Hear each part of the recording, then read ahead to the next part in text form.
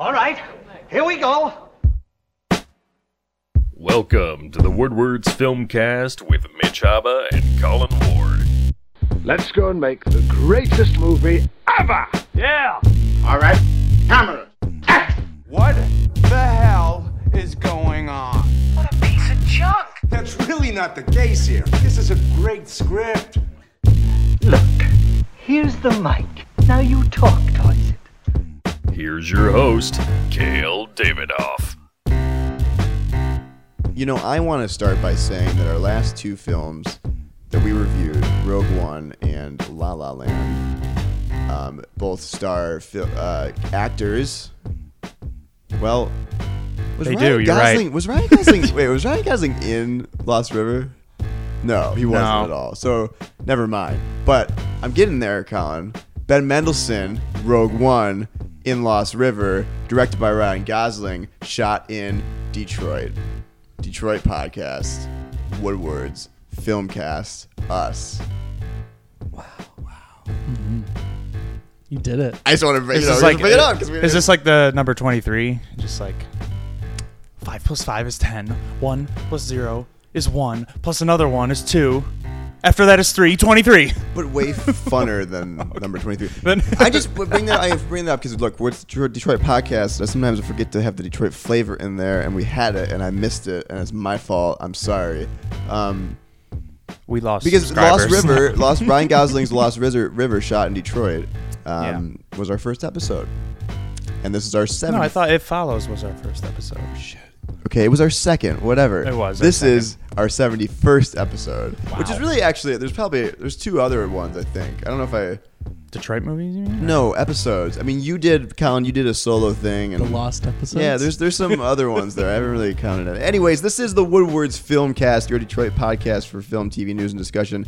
My name is Cale Davidoff. I'm here every week with my friends Mitch. and Colin. me, Mitch, and Colin get together every week. We see a movie, we sit around and talk about it. We also get into some movie headlines and news, and we do some Netflix and video on demand recommendations at the end of the show. Colin, you were watching Raiders of the Lost Ark the other day. I did. What did you think? That's a fun movie. Isn't it? That's a fun movie. Yeah. It's like I haven't seen it since I was 8 or 9 or something. It's a lot more violent than I remember it right. being. Yeah. But it's just a fun movie. They just don't do those anymore. they And they're Nazis, so who cares? Right. That's also that's the truck chase where he's freaking chasing after a truck full of Nazis and jumps on him off a horse and and it rides. yeah, they threw a underneath guy it. under that bus, or that truck. I mean, that's amazing. Let me ask you something. Watching the movie now, because you haven't seen it in a long time, could you imagine anyone else playing Indiana Jones other than Harrison Ford? At that time. Just no. I mean today. Shia LaBeouf. I'm just. I don't know. No. Yes, I think I could Okay. actually. Yeah. I have a feeling almost undoubtedly gonna get that, right? Because they're doing it with Han Solo, which I would say, growing up, I'd be like, no one else is gonna play Han Solo or Indiana Jones, but they're doing it. Han Solo movie's coming. I think Han Solo is a much trickier role than Indiana Jones, personally. Just from the based on Raiders of the Lost Ark. I mean, when we get into, I think It's Last interesting Crusade, it's a because little different. Harrison Ford always used to Temple say of he would Doom, never do Han Solo again because he thinks it's not as interesting of a character as Indiana Jones. I'd agreed with that. I think Han Solo is to me, a more iconic of a role, where Indiana Jones is a more interesting role. Yeah. He also wanted Han Solo to die in the third Right, one, right. but everyone had to hold hands and stuff at the end of it. Mm-hmm. But so I think the only reason he said he'd do Force Awakens is if Han Solo died. So got his wish. Right. So It's like, I'm done. Alden Ehrenreich. Am I getting that right? I think so. He is playing Han Solo in the Han Solo film that will be coming out in 2018. So next year. Yeah. It's crazy. So, first question, just because it's topical, I'll get there. But doesn't it just make sense that Alden Ehrenreich would play Indiana Jones if they go that route? Like, I don't think he'd agree with that. He would be like, "Oh fuck, I'm just Harrison Ford now." It's not so bad. Next time, now I'm gonna redo The Fugitive, and I'm gonna remake, The Patriot or Patriot Games. I mean, he could be Mel Gibson too. Yeah. Could probably, yeah. Okay. Anyways, I bring this up because No, that's Tom Hardy's job. to do Mel Gibson stuff. Yeah. It's been announced. This was rumors last week, but it's been announced by Star Wars and Lucasfilm that Woody Harrelson is joining the Han Solo movie. As now Lucasfilm didn't say this, but the rumors were he was going to be sort of Han Solo's mentor. Excited, cool, great, not interesting, anything? Anyone care? I know we're all kind of like, why is this movie even happening? Because isn't Star Wars kind of a Han Solo origin story? But get a little Woody in your Han.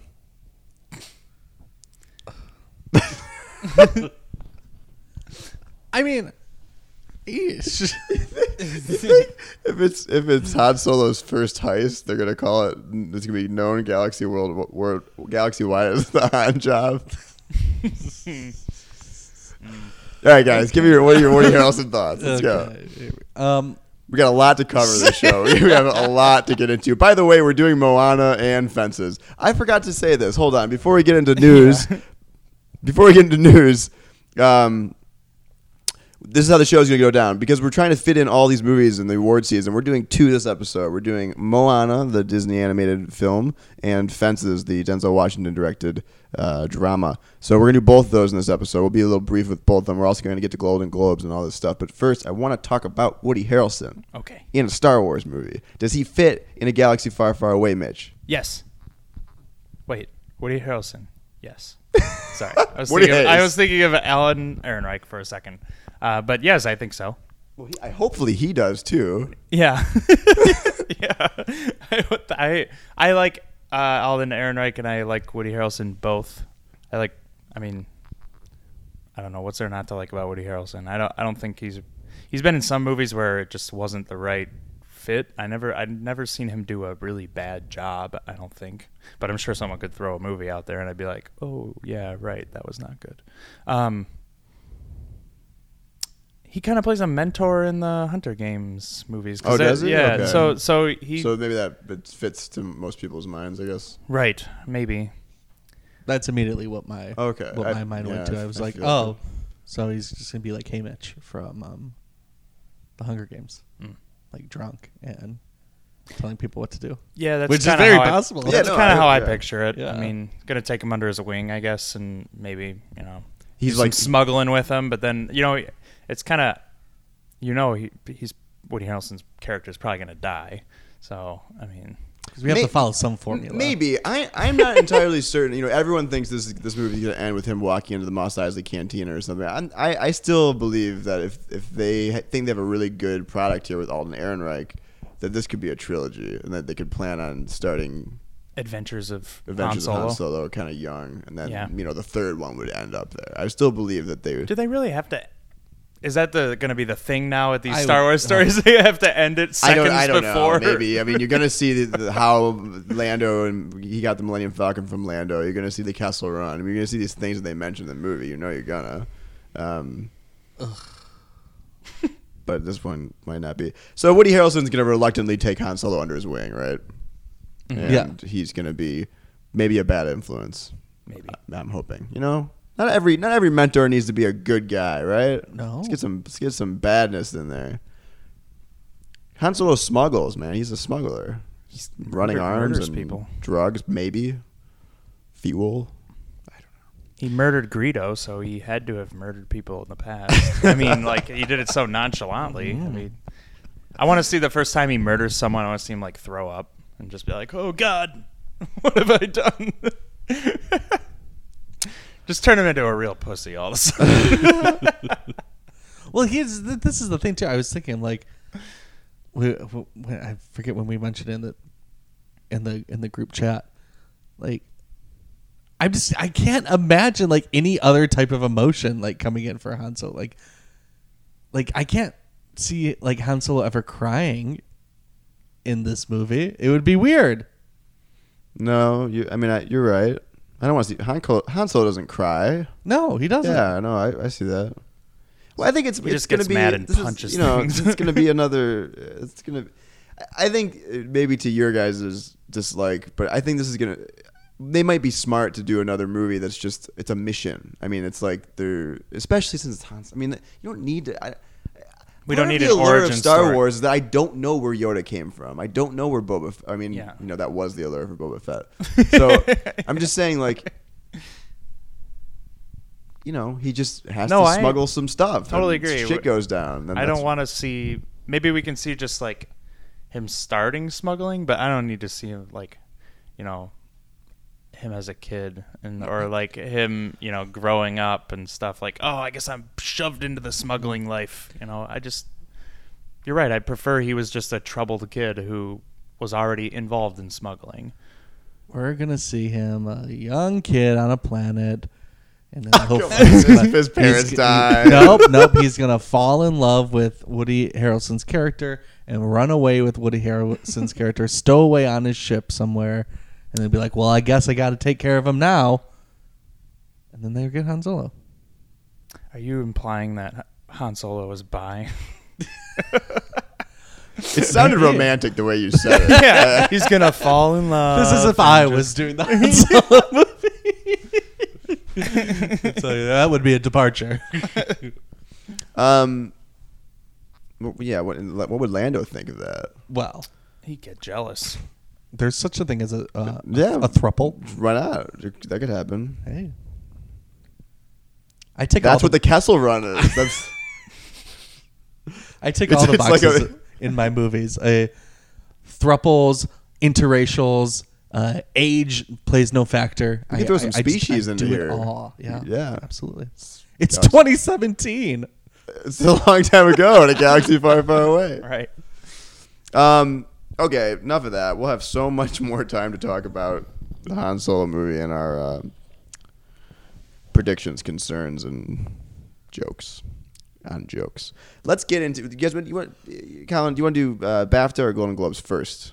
Well, I feel like we should do Golden Globes first Me too. because they already happened. Sure. Let's first, Colin, take us through the winners, kind of, or the highlights of the highlights. winners. Yeah, you We'll don't do have to the go through highlights. every award. Everyone's seen it. Yeah. And then we can talk about the shebang of the Golden Globe, which is you know, chock full of stuff. All right, who won big and why, and what did you take from it, Colin? I mean, the night was La La Land. The whole night. Broke a record. Yeah, Broke they a broke the record. Won 7 Golden Globes, more than any other movie ever. I mean, of course, in the musical and comedy section, but then it crossed over into things like directing, which I thought was expected. Screenplay, which I thought was very unexpected. Yeah. I didn't truly agree with that. They're way better scripts, I've thought.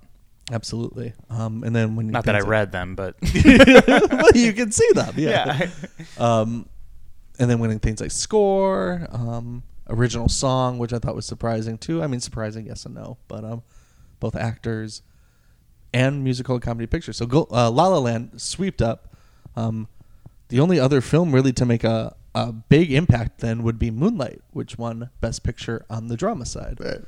You got Viola Davis winning supporting actor or a supporting actress for Fences, which we will talk about. Mm-hmm. That's our film of the week, everyone. Hey, One of. Casey Affleck winning Best Actor Also in a expected. drama. Yep. Isabella Huppert winning Best Actress in a drama, beating Natalie Portman, which I'm happy for and surprised and can't wait to see that movie. And what's the other? And then supporting actor Aaron Taylor Johnson winning for Nocturnal Animals. That was really surprising, right? That was very surprising considering he wasn't nominated for SAG and wasn't even like in the running for Oscars, and now is catapulted into the running for Oscars, having won the Golden Globe. So that was probably the biggest surprise of the night for me, was him winning supporting actor, beating both Mahershala Ali and Jeff Bridges. I thought one of those two would. Yeah, that's. get I it. mean, I haven't seen Nocturnal Animals, Yep. but that I thought when I saw Jeff Bridges earlier on in the summer, like he's the leaderboard and then Mahershala Ali. I mean, another one that could that's a toss up in my mind. So, I mean, what you saw Nocturnal Animals, Colin? I did. Did you think he was exceptional? Oh, he's really good in it. And I mean, I don't mind him being nominated for it. Although I prefer Michael Shannon in the movie over him as far as supporting actors go. But I mean, I'm happy that he was nominated. I'm shocked that he won. I mean, to me, it's Jeff Bridges or Mahershala Ali. I mean, those were, I think, two of the best performances of the year. And then in TV, HBO Shut out. didn't do anything. Is that right? Yeah, I think so. It is.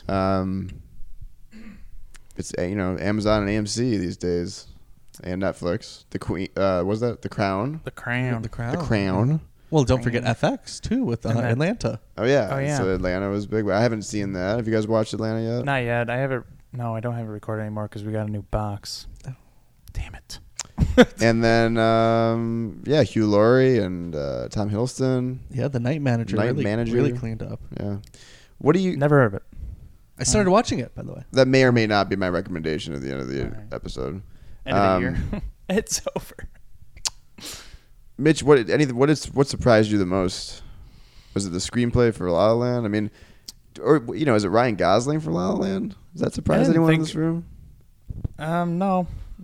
It didn't surprise me that it cleaned up because it's a good movie. It's about Hollywood. People love musicals, and I mean, it just pretty much Doesn't fit all surprise the you, bills right? and just flowed in. It wasn't. But does it fit your barometer of what was the best in all these categories so far? Of the Golden The Globes? screenplay I would have preferred to give to like Manchester by the Sea, Kenneth Lonergan. What were the other ones? Moonlight. Moonlight, maybe that one too. It was between those two for me. I mean, wasn't Hell or Nocturnal High Water also? Hell or High Water was in That there. one too? Nocturnal Yeah. Animals in there as well. I just didn't think of all the strong suits or strong aspects of La La Land screenplay was not it. Yeah, I'm trying to look at award season for personal criteria. For technical awards, to me, is that technical aspect of the film the aspect that is its MVP kind of sort of thing. And to me, for Moonlight or Manchester by the Sea, it's in the writing. Yeah. And acting. In acting, right? For La La Land, And it's directing, all even. technical. It's all technical stuff. That's not, Right. Directing could be too. But I'm just saying, it's to me, this to me, editing is for La La Land. It's for Rogue One. It's for movies that exist because of their cinematography and their editing, and that's why they're fun. That's why we enjoy them. Mm-hmm. To me, movies that are these dramas that are well written and or comedies that are well written that rely on performance, and performance relies on dialogue and script and character development. Those are the ones. I don't even know why it's. I say this because I don't even know why it's nominated. I don't know why La La Land's nominated. You're telling me that The Lobster wasn't a better script than this. It was Arrival wasn't nominated, was it? No. You're telling me that Arrival Yeah. it wasn't a better script than La La. I mean, there's so many movies that were so well written. Let's also remember that this is the Hollywood Foreign Press Association, and they are not the best barometer, to me, in my opinion, for what deserves to win and what doesn't win. Isabella Schumpert is not going to be nominated in the Oscars. I would put money on it that she will not be nominated. Elle will be nominated. No, Elle can't be nominated. Why? It's disqualified. Oh, I didn't see that. Well, And- she will and- not be nominated. Then she won't be nominated. Another interesting stupid Oscars thing. Is it true that Moonlight can't be nominated for adapted screenplay? No, that was only for the No, the WGA. That was for the can, WGA. And they considered WGA considered, which is the Writers Guild, considered Moonlight an original screenplay because the play that Moonlight is based on was never performed. produced, which is dumb. and it is. It is very- yeah. And then the Oscars said no, it's Okay. adapted from Okay. something. So likely Moonlight and La La Land are going to be split up in those categories. Oh, So yes, that'll yes. be interesting. There's no chance that La La Land doesn't get nominated for Best Screenplay at the Oscars, right? I don't know. I honestly, is it nominated? I'm sorry, must have missed it. Is it nominated at the WGA? La La Land? I believe so. Yes. Well, because writers vote for writers, Right. So there's it will probably be nominated. But then again, they haven't gotten their first ballots yet. I don't think. When do they announce it? Is it Monday? The Oscars It's coming soon, right? The Oscars is the 24th. Oh wow, much later than I thought. Yeah. Right. So they haven't gotten their nominations yet, and for some reason, or their ballots yet, and for some reason, there's like this weird backlash against La La Land all of a sudden because it won so much. Now, which always happens to movies. Right. It's just like it does well, and it's like, oh no, it shouldn't do well. It's it doesn't make any sense to me. But We're also going to see La La Land not be nominated at the SAG for Ensemble, which Ryan Gosling and Emma Stone are both nominated, but it's not nominated for the big award of the night. it's not really an ensemble film. No, it's not. Well, that's at all. what it is, but it's just two people, and that's why. You know what I mean? There's Like, really no one else yeah, I though guess besides that's John why. Legend. Yeah. There's no one else that they talk That's to. interesting. Her roommates are like non-existent in that movie. But give it a screenplay because those characters are really well developed. Yeah. Well, I think I would give it the screenplay over like the structure and the, I guess just the story of it more than the dialogue or anything, or characters like you say. Yeah. That's why I would disagree with it being nominated. Yeah. Because it doesn't fit those. Anything else surprise? I mean, and that's, I don't know. Like, to me, like, La La Land winning Best Comedy or Musical, I feel like every time they get a musical in there that's good, Yeah. it's going to win, right? Yeah, I mean, I don't it's know. the musical. You It's the one. expected It's that. the different one. Yeah. And I'm glad Moonlight won for Best Drama.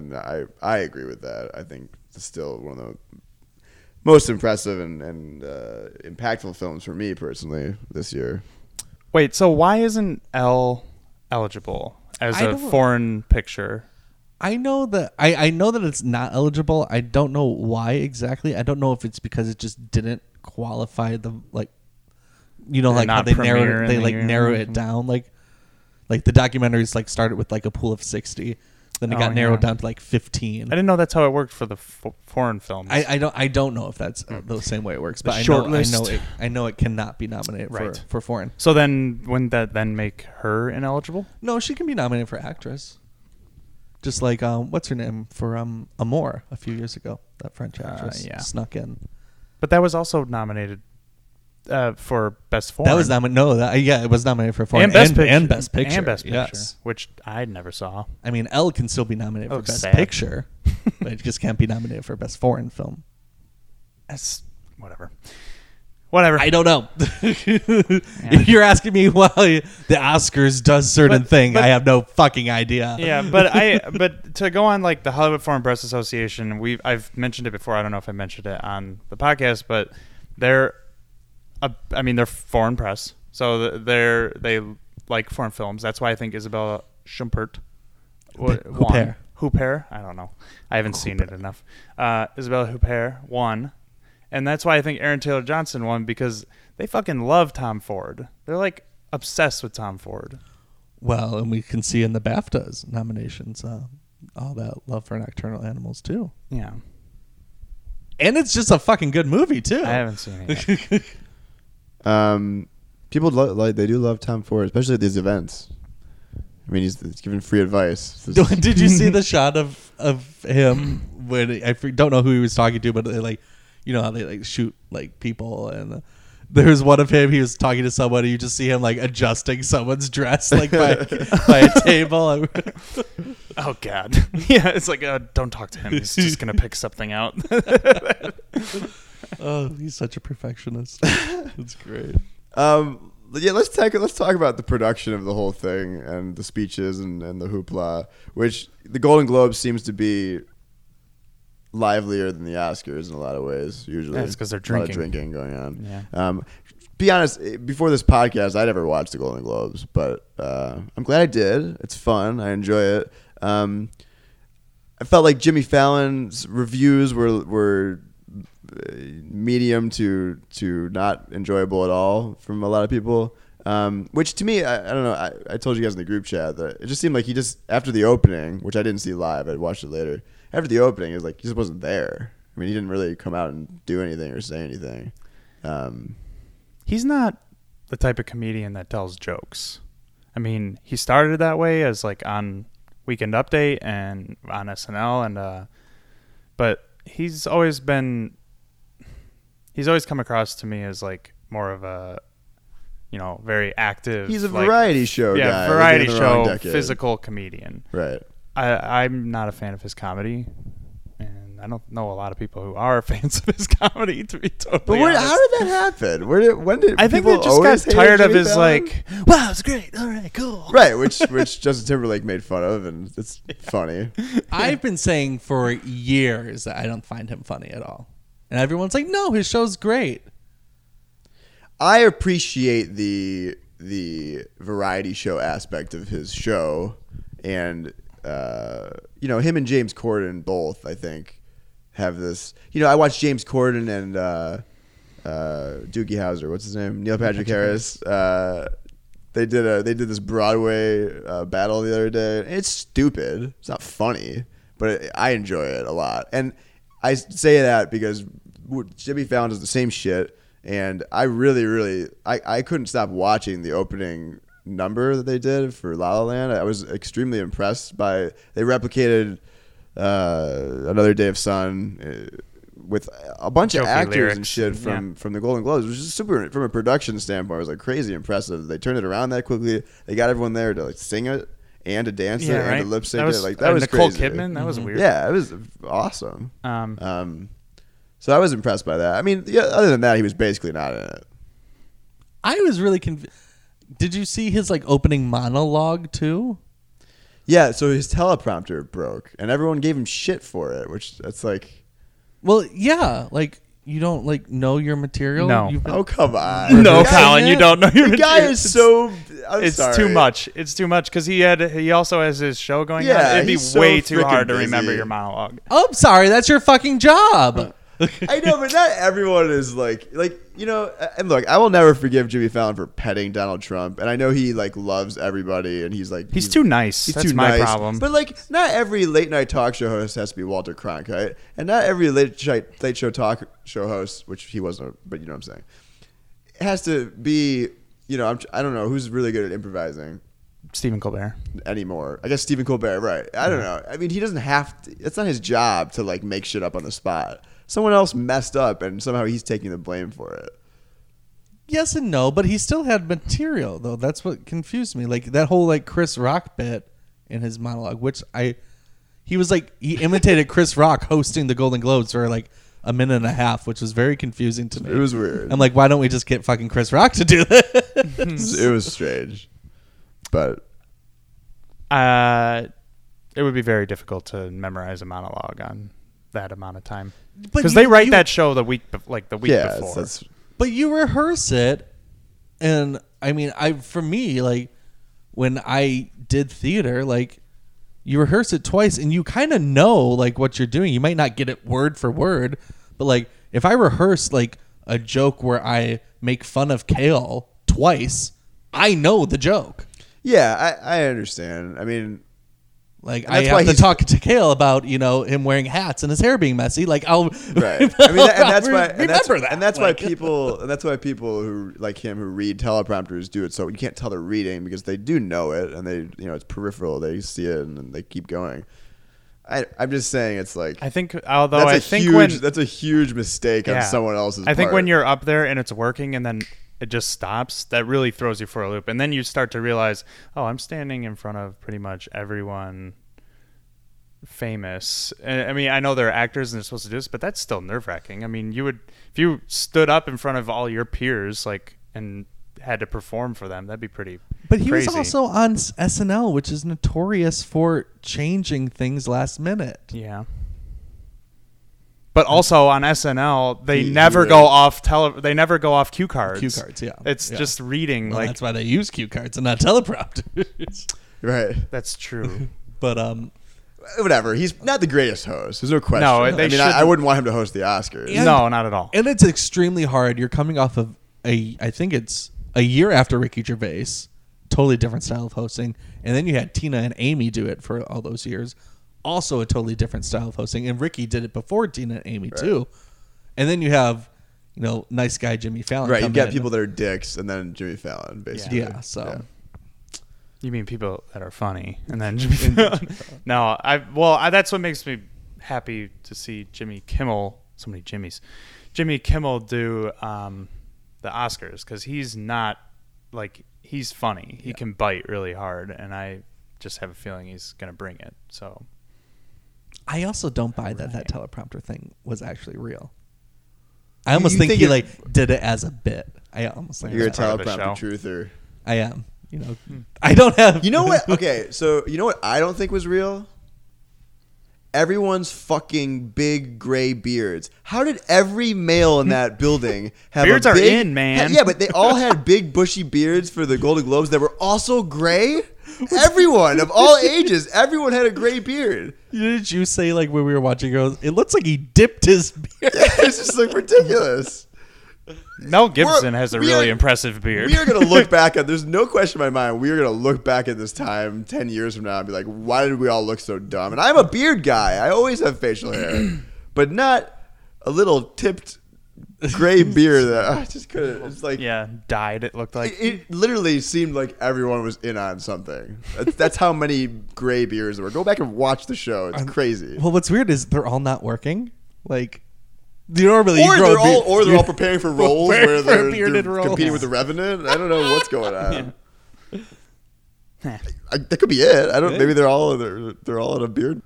What about the speeches, guys? The speeches.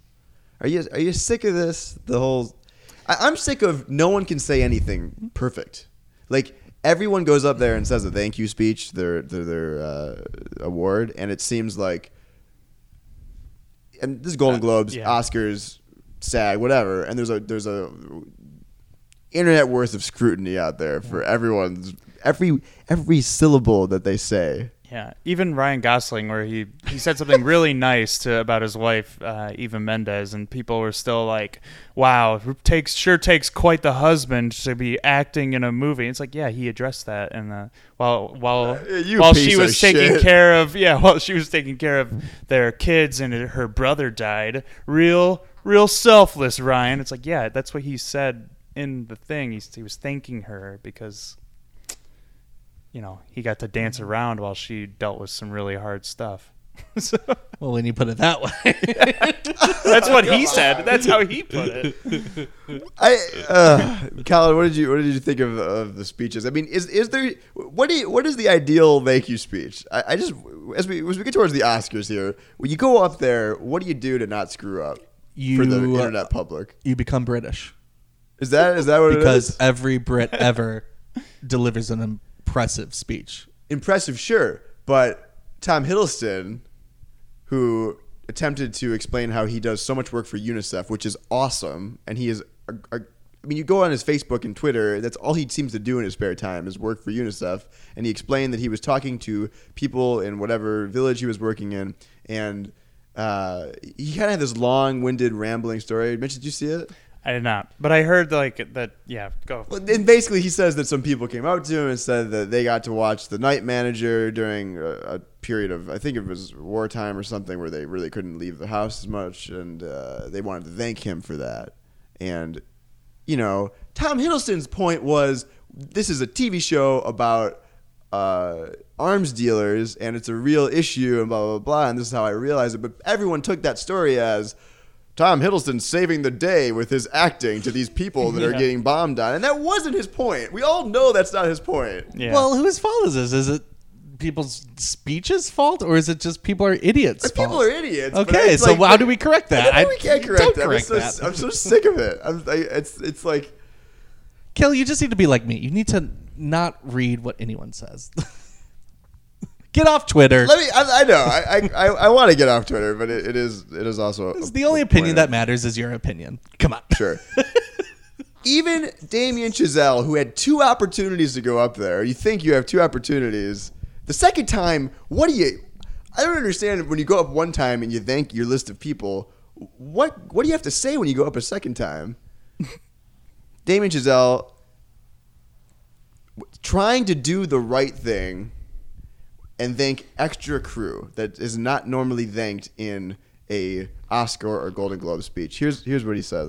Hopefully you guys can hear this. I also have to give a special shout out to my first AD, Peter Cohn, who helped me shut down a freeway to shoot a big dance number in the middle of a heat wave and forgave me. So thank you, Peter. Which is great. He's thanking his first AD, they're the people they're the master of the set on a daily basis. It's one of the most stressful jobs in any terms of entertainment. Like the babysitter, yeah, the daycare it's a center. Crazy stressful job. And he thanked the first AD for shutting down a freeway for him, when that was most definitely the location manager's job and the location department's job.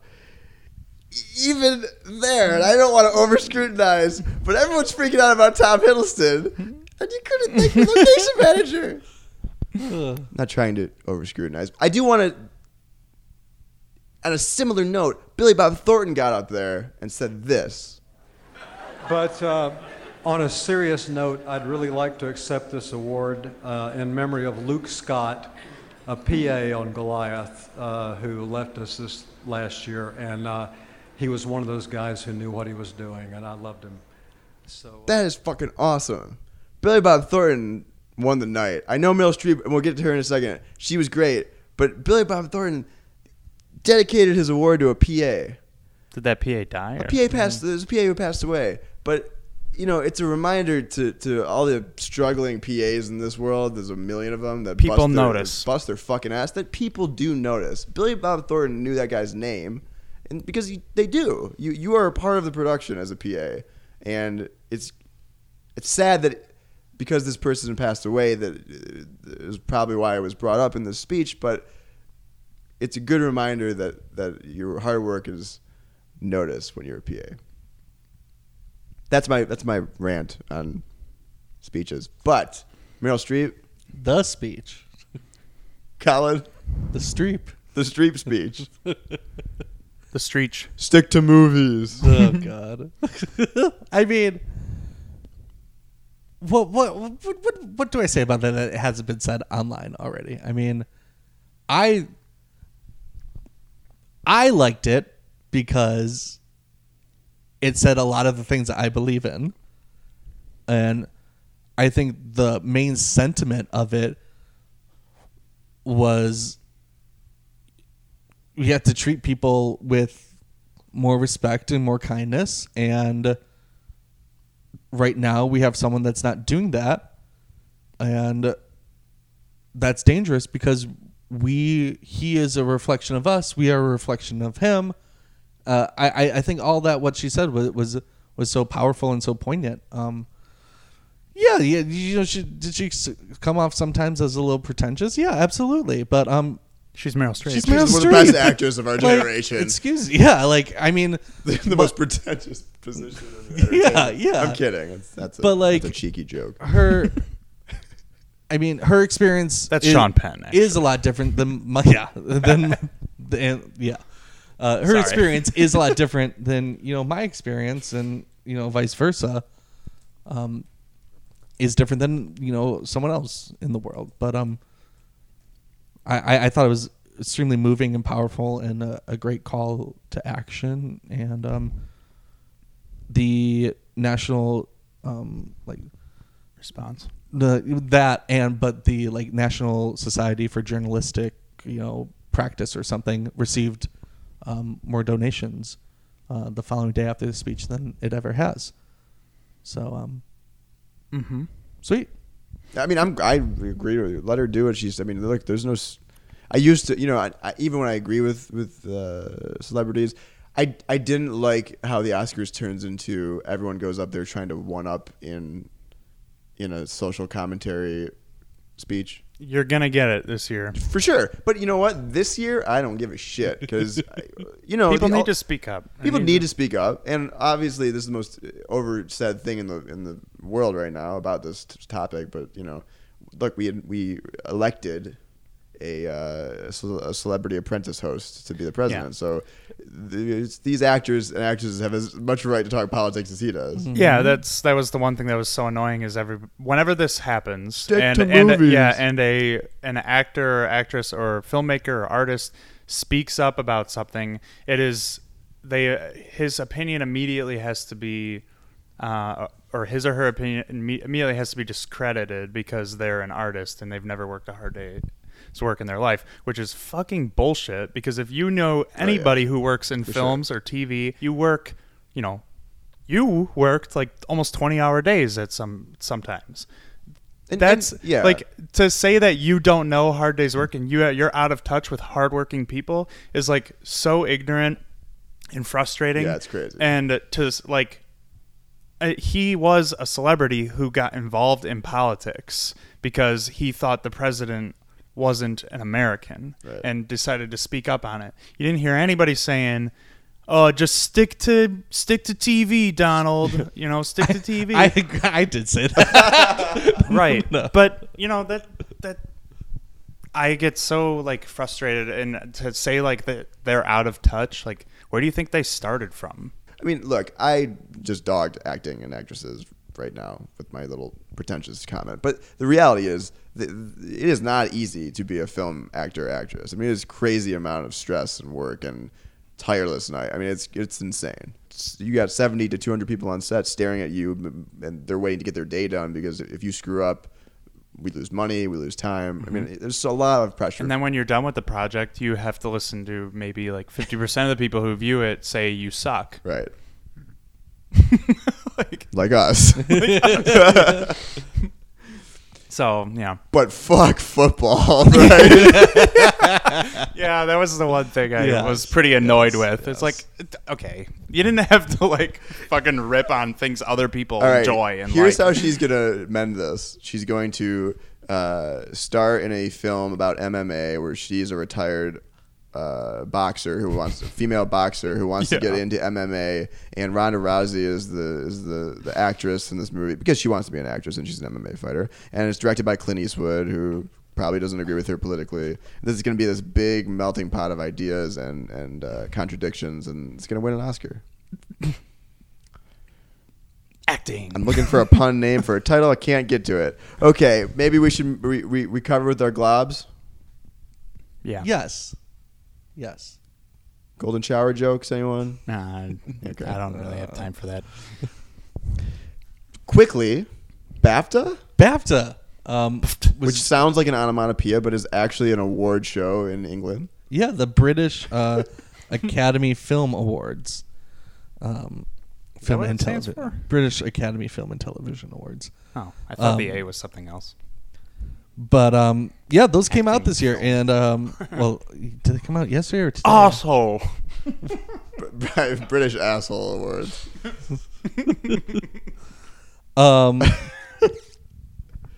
Goes to the best butt seen on screen. I'd watch that. Yeah. La La Land, of course, led with the most nominations, but surprise, Arrival and Nocturnal Animals right behind. Really? As far Arrival, as Arrival and Nocturnal Animals. So for best film, we got Arrival, Daniel Blake, which I believe won the Cannes this past year. La La Land, Manchester by the Sea, and Moonlight, all nominated for best film. Director, we got Denis Villeneuve for Arrival, Ken Loach for Daniel Blake, Damien Chazelle for La La Land, Kenneth Lonergan for Manchester by the Sea, and Tom Ford for Nocturnal Animals for best director. Actress, we got Amy Adams for Arrival, Natalie Portman for Jackie, Emma Stone for La La Land, Emily Blunt for Girl on the Train, and Meryl Streep for Florence Foster Jenkins. Actor, we got Andrew Garfield for Hacksaw Ridge, Casey Affleck for Manchester by the Sea, Jake Gyllenhaal for Nocturnal Animals, Ryan Gosling, La La Land, and Viggo Mortensen, Captain Fantastic. I had to see that. Supporting actor, Mahershala Ali, Jeff Bridges, Hugh Grant for Florence Foster Jenkins, Dev Patel for Lion, and Aaron Taylor Johnson for Nocturnal Animals. And then on the supporting actress side, we got Nicole Kidman for Lion, Viola Davis for Fences, Naomi Harris for Moonlight, Michelle Williams, Manchester by the Sea, and Haley Squires for I, Daniel Blake. And then in a lot of the technical categories like cinematography, editing, hair and makeup, it's a lot of repeats for like Nocturnal Animals, La La Land, Arrival, Hell or High Water, all kind of going for those technical Did you say awards. Denzel Washington was nominated for Best Actor? Denzel is not nominated for Best Actor. The kind of controversy with it, which I guess is a controversy, though I don't think so, was that there was no people of color nominated for lead actor, lead actress, or director, which basically meant they didn't nominate Denzel or Barry Jenkins. Right. Interesting. Man, Meryl Streep better not fucking win because she's gonna go up there and go off on Brexit. Do they even attend that? yeah, I think so. Do we consider Meryl Streep now another dark horse after the Golden Globes? For president? For president, number one, but for an Academy Award nomination for Florence Foster Jenkins now. I don't think so. Do people respect her speech Because so they much think that was that it? Is that what they it was? nominated her for actress? Hey. Man, I would. Now you're an Academy Award truther. Hey.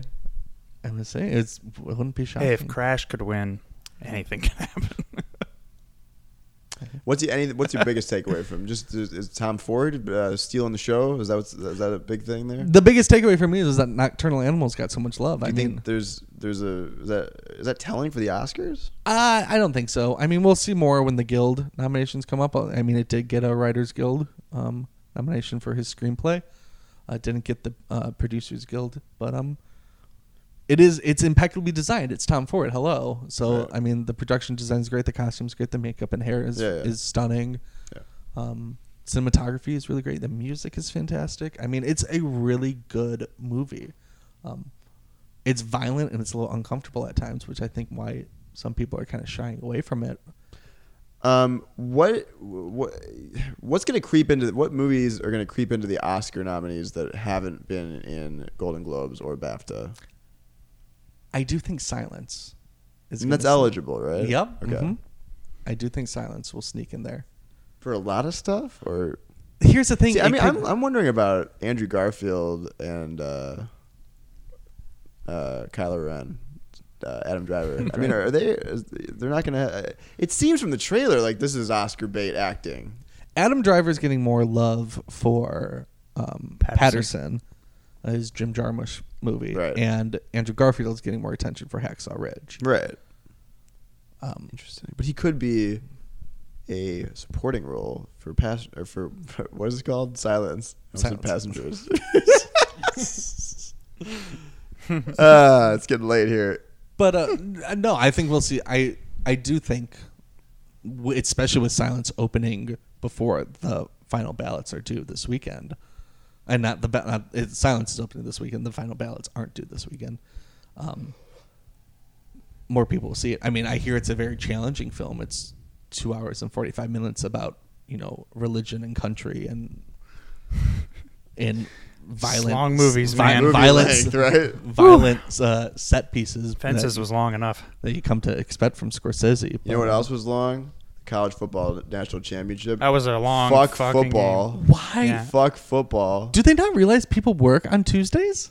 Yeah, Why I is that wish game so People work late? on Tuesdays. I work on Tuesdays. I feel like I don't work on Mondays. Well, I'm excited to see where the Oscars are going to go from here, and I am excited to see Silence and Nocturnal Animals. We got some catching up to do. and Patterson And Patterson and Lion. and Lion And L. and Elle. There's really a lot wanna of see movies Elle. still to I see. just can't. How does this? I don't even know. I can't see them all. How do people watch? I don't know how people have time for TV shows because the Screeners. movies take so much Right. time. Well, they're not recording a podcast. Right, we're not recording, guys. Let's get into 2 films this week, though, that will probably make. We don't know. They might have some Oscar consideration. Meaning Moana might. And Fences. I think Fences will. No, I mean I'm saying Fences for sure. Moana might. Oh, for well, yeah. song Definitely and anime. will. What definitely Animated It's- film. for song Yes. probably and animated film. Yeah, so well, that's not definitely. a definite, is I it? think it is. For animated, definite. What? There's usually. Correct me if I'm 5. wrong. There's 5 nominees. Not always. Yes, always. Always. In the history of the nominations, I'm since pretty sure 1996 The or whatever? only one that they do short nominees are for makeup and hair. And sound, too. No, they Yeah. just do 5. No, I've seen just like 3 for sound before. That's fucked up. Okay, let's go to the. I'm picking a random year. 1999 Academy Awards. It was the 71st. Who? It was the 71st. Let's guess. Wait, let's guess who won animated feature in 99. 99, Lion King. No, that was like 90 that was 93. 96. Was Mulan. 94. I'm going to say Mulan. Or Hercules. By the way, Lion King did not win Best Animated Feature because it was not a category when Lion King came out. Right. And then when that came out, they said, hey, maybe we should make this a category. Or was that for Toy Story? Was 99 Toy Story then? No, that was like 93, 94. No. 95. Yes, 95. 99 had to have been Holy shit. like Tarzan. Maybe there wasn't. When did this? You're Wow. Welcome It started song? in 2000. That Oh, really? That category. You're What was the first one? kidding me. Shrek. Oh. I mean, Shrek was great. Come on. Shrek what- was what great. the fucking perfect animated movie. Yeah, you're right. I just think of all the films. And there were only 2 other nominations in that category, and there were frequently only 3. Yeah, I see that.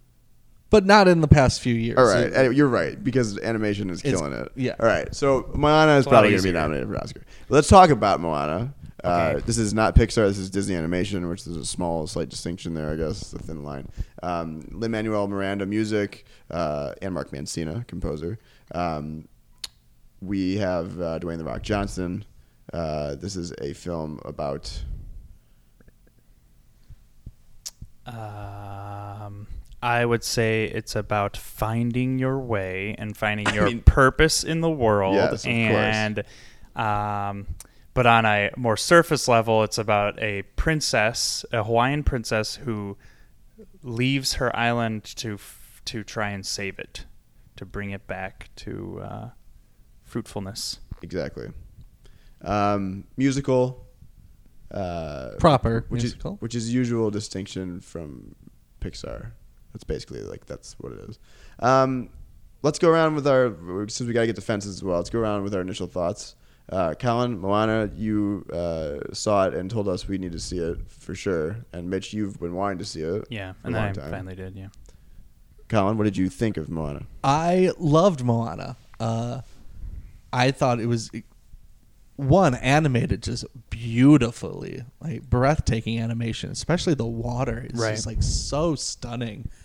I'm having a hard time remembering Moana's face though for some reason. She looks Hawaiian. Like I think she looks pretty generic, but That's racist. generic princess, big eyes. But the animation is stunning, beautiful colors, and then just, I mean, I love the music. I walked out of that theater humming the main tunes of the musical, and I think it's really great, messages of sustainability and conservation that's thrown in there, and to me it's a proper Disney musical, right up there, fits in line with Mulan and Pocahontas, as far as I think like a classic Disney animated movie. In quality, or like in memory, like you In saying it's up there, in or just content and quality. I mean, I wouldn't put it up there like with Beauty and the Beast and Lion King. It's For not like, me. is it like, I'm just curious. Is But- this like your top 7? It would make, if I was making a top 10 Disney Musicals? animated films, Moana would be in there. I think so. Without Wait, is it question. top 50? 10. Top 50. I think there are 50. No, I would say, yeah. I was really moved by this film. And the animation was beautiful. Like the musical bits, the song You're Welcome that he sings, like his Maui's You're Welcome song, had how it went into that really cool, like almost 2D animation style at times. So it was like, oh, man. I always say it, but like animation you have to see on the big screen. It's not worth like pulling up on your own TV. It's just not worth it. I think that's another. I mean, they're kids' movies for sure, and that's why they do well. But I think another reason is like your big blockbuster action movie. People are drawn to go see animation in movie theaters, and a lot And of times for animations are 3D. drawn for people to go see them. I was moved. I was moved by this film. I liked it a lot. I found in the week since I saw it, it's kind of been forgetful. I'm not really thinking about it. It's not resonating with me a lot. The music isn't resonating with me that much. A couple songs are "You're Welcome" was great, and the title song, which I can't remember. I can hum it. I just can't. The lyrics aren't resonating with me. I guess I don't know. The Away From Here one? I don't know. No one knows how far I'll go. Yeah. Oh, there's that one too. Oh, it's beautiful. Oh, I love it. Great melody. I just can't remember the song. So I'm finding it a little bit forgetful. I don't know in terms of top 10 Disney animated musical movies, whatever. I don't know if I would put it in there, but it's enjoyable. I loved it. The animation's fantastic. The like we said this with Finding Nemo or Finding Dory. The water, it's just crazy. It's so much better than Finding Dory even. And I'm sure I know there's two different aspects of Disney there at work, but man, water is not easy to do. It's crazy how realistic really it is. hard to Almost where it's like, are they motion capturing water? That's that very first scene when she's a little kid and like walks onto the beach and that water is like going up against the sun. My jaw was literally open. Yeah, it's crazy. Like, I was awesome. Like, that is so impressive. I wonder if they're dropping little things in the water and splashing and maybe. I'm sure there's just a lot of code involved in getting that water to ones and look. zeros. Yeah, lots of ones and zeros. Yeah, that like the end scene when the waters part for that one moment, that looked fucking incredible. It's just like I've never seen like animation like that before, and it was just such a warm looking film too. Like really, really. Color nice. is back, man. Yeah. Color is in. Very colorful film. Loved it, especially the shit with. Was it Jermaine? Mm-hmm. Jermaine Clement. Shiny. I really like that. That whole shit under the water is awesome. Like so many different, because then it like switches neon, black lights, too. Yeah. But awesome, beautiful, loved it. That was one of my favorite parts of the movie. See, yeah, I really liked it too. My girlfriend was saying that she's like, I was kind of getting bored at that point. Like that scene just didn't resonate with me. I was like, I mean, I can see like how that would be the case because it's a very dark moment, but I loved it. I think he's hilarious. Yeah, and it kind of to me like I can definitely see how that whole scene is kind of a departure from. I mean, I think there's two. Which my favorite scene was the Mad Max. Throw like coconut guys. Like it was just cool, like such like Mad Max to me. That was great. Little coconut. But that whole sequence underwater, to me, I think that like follows like this Disney arc of, we go dark. He's kind of like the villain for a little bit, so it's like his villain song, in like the villain's lair. And I mean that's very Disney to do that. So I thought that it flowed well for me. But it's stylistically, it's a little bit of a departure. Yeah, and I wish though, because it was the funniest part of the movie, and I think I told you this, Colin, that I found that the movie was surprisingly not that fun. Like I wasn't laughing a lot, and I'm like a 4-year-old in my head, so I usually laugh at these kids' movies. Like it gets to me when a little pig starts talking or something, which I was surprised that this pig in this movie has no role. Yeah, but What's the with that chicken pig? did. Chicken does. The chicken did. But what was that? The pig had there's a lot of potential with that pig. Yeah, they did establish The pig- that the pig was terrified of water. But so. also the pig's been in all the marketing and shit. And hey man, got to get those kids to come and watch the movie. You get me. That's why I went. Yeah, I just didn't find it as funny, and I wanted more. Like if Jermaine, that character, was a bigger part, I feel like it would have been more. Did you like the song? He was like funny to the point where like it made everything else seem less funny too, I guess. Yeah. I don't know. I thought Dwayne Johnson did a good job and with humor. I thought this one girl next to me was just cracking up during the scene where I forgot I forget who it is. The water. I know that sounds weird, but the water like picks up that blow dart and gets him and like has him pass out. She was giggling for like a minute straight, and it was like really like refreshing. It's like, oh, it's like you go into the water's warm, and it's like the water's cold. Yeah, it's like, oh, it's getting warmer. He's that was me. Yeah, but That was fun. I laughed. yeah, That was good. and the grandma was funny too, and also a very emotional moment. Another classic Yeah, Disney There moment. are a lot of lines of dialogue in there too that I laughed out loud at, like in the song "You're Welcome." It's a funny song, and when he's like, "I'm a pretty like demi guy" or something, it's like they're talking about demigods. That was pretty good. I don't know. I thought it was pretty funny. I did too. And I was in the theater. I went on a Monday early morning, like 11 a.m. To the MJR, and it was sold out. So tons of kids there, and this was the week of. They must still be out when they were on break still. And it was great. Luckily, I wasn't sitting next to any children, but I could hear them, as the laughter, which was nice. Yes. I loved in particular the Joseph Campbell mythic aspects of this film, where like myth and storytelling affects cultures. Mm-hmm. The visual representation of this shit with literally like Mother Nature, which is a huge global. You see that in all different kinds of cultures throughout time, imagery. And like that was fun for me to watch, and I think they did a really good job of showing how like it's a fantasy movie and shit, but this is how certain parts of the world would view believe in it, this yeah. stuff and tell these stories from generation to generation about someone like Moana, right, doing this great deed to save their island. I love that. I've every movie has this mythic. Every movie and every Disney movie especially has this mythic quality to it. But this was really in your face about it, even to the point where she's literally singing a song about how she's being held back and wants to go out into the world, and I can't get off the island. I mean, it's not subtle. It's a Hawaiian fairy tale, right? You know? And it was cool though. It was really interesting to see that come out visually more than anything.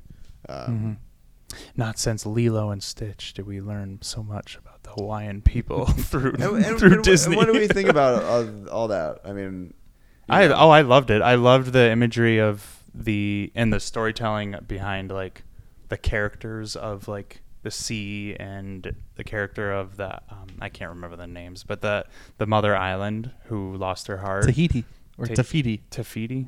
Yeah, Tahiti. Tafiti. And I love the animation of that. I loved like those are the stories you hear of like, oh well, we get all this because Mother Earth. Right. And, It was cool. I loved it. I love it. Yeah. And yet there's always a hero involved who teams up with, a Hercules type. God, yeah. Yeah, a Hercules type character, and they save things.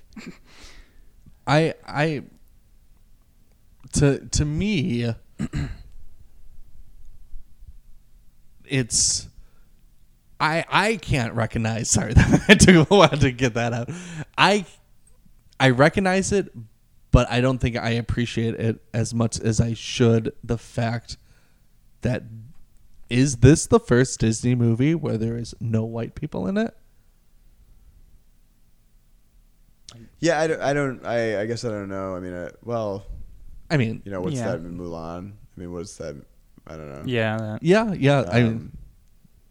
But a culture that's not represented, and from what I was reading about people from that culture, they said it was very respectful and It was pretty accurate too, to like the mythology of Maui and stuff. And I'll never understand like what it was like, to see as a kid to see a movie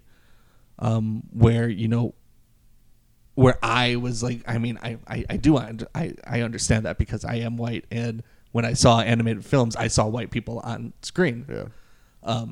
But the importance that it would be if you were a young Pacific Islander to see this movie when you're young and to have you represented it, I think is extremely ballsy by Disney and important that they did that, and I can't praise them enough for doing that. Yeah, it's very cool. It's definitely way different than like Frozen, or something that not to knock that because there's white people in it, but just you can. We're at a point I think where everyone just notices it either way. That's you why think, I like Lilo and Stitch so much. Do you think? I mean, look, it's an animated Disney movie. It's doing well. It's not blowing up like Finding Dory or Zootopia. Do you think there's an aspect to what you just said that's hindering its box office? Yes, I do. I mean, I do. I don't know how. I don't know if it's by millions of dollars. I don't know if you can really measure it in hundreds of millions. But I don't think it's been advertised very well, personally. not enough pig. Maybe. Yeah, I just don't. Well, I think like. Considering it. Yeah, I think I'm trying to think of like other properties out right now for kids. Sing. That, like Sing and like, what do they want to see? Dancing funny things, or do they want to see like, a story that looks like it's about adventure? And I'm sorry, but kids are becoming less and less, Yeah, careful. Yeah, kids. Don't underestimate the younger generation. I totally understand that we had dumb shit too, but Right. I feel like the amount of dumb shit that is out right now is, I feel like all we had to watch for animated films was Disney, and those films tend to have a higher bar of quality than what we're facing today, where we get things like Trolls and Sing, and not that Storks was bad, but it looked like a kid, a dumb kids movie, and it's an oversaturation of color and fart jokes. Like, I don't know if anybody saw the trailer for the Boss Baby or Baby Boss. I was about to lose my shit. Like, I was about to start screaming. It's like, how is this being made? Well, first off, is Sing beating this movie? I don't think so. But Moana's been out longer right. than Sing has been. I mean, I clearly the argument would be also that it is taking away from Moana.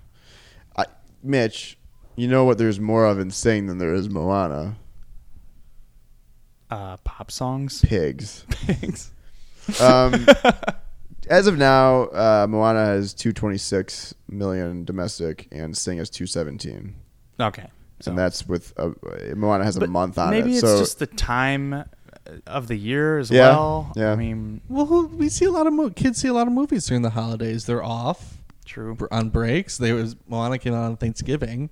You had Thanksgiving break. Yeah. You have Christmas and and winter break. Yeah. Maybe we're just not watching the right channels. That's also true. I mean, I don't have cable, so I never see advertisements, but I can only imagine that if you have a kid and you're watching cartoons, you're seeing these advertisements. Or Nickelodeon in the morning. Yeah. Disney right. Channel even. Well, look, I mean, marketing or not, and whether or not we're watching kids' movies or not, I mean, it's hard to know whether or not the race in this movie is affecting its box office total. I don't think it is. They don't do exit polling at the movie theaters. So what did you think of the fact that they were Hawaiian? Hated it. but I mean, Mitch, you're talking about I don't know, against Zootopia, which is a film that was released in March, the first week of March, has $100 million on this movie. Yeah, talking animals. Yeah, no doubt. I mean, I'm not going to deny that, but there's no race in that movie. They're talking animals, even though the film is about race. Let me pose one thing at you. I did talk to Colin about this on Sunday, and I am not trying to be like, this is outrage that this movie didn't make $300 million instead of $200 million. But I just think it's worth money back. It's worth talking about. But what I was telling Colin was that I had an adult tell me over Thanksgiving when this movie came out, they saw Moana with their kids, 3 kids, 2, 9, 1, 6, and I'm just gonna say this, that he just frankly said to me, I never thought I'd see a Disney movie where all the main characters have tattoos.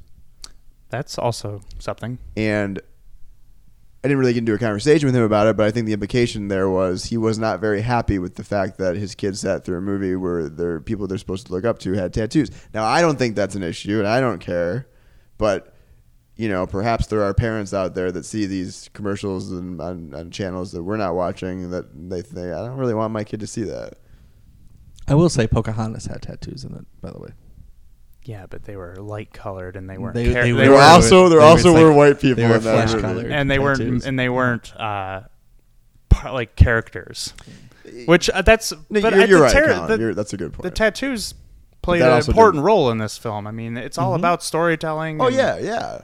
and your status in your culture, and I Yeah, think it's a that's what's cultural important. thing, Yeah, that's yeah. what's Well, important. I think about it's it. extremely important. I think it's awesome. I am like not in any way saying that No, I I- wouldn't take a kid. I to know see this, that. but I'm just saying that I mean, there has to be. I mean, I don't think it's $100 million worth of people, but Right. there's probably people out there that are seeing it and going, I don't know. Yeah, I I want- get I want that. I do think it plays a role. Not like you said, not like a huge monetary role, but I think kids are a lot more perceptive than what we think they are, and when they see advertisements, and when they see advertisements for someone who looks like them, I think they're more apt to want to go see that and buy their action figures and buy their toys, and I think that's why Frozen did so well. That's why I like Shrek. You are 'Cause I am hideous. Shrek. I mean, that being said, Moana is also the number 12th highest grossing movie. of Again, the year. it's not like it's fucking doing terrible So. because it's of course. Awful.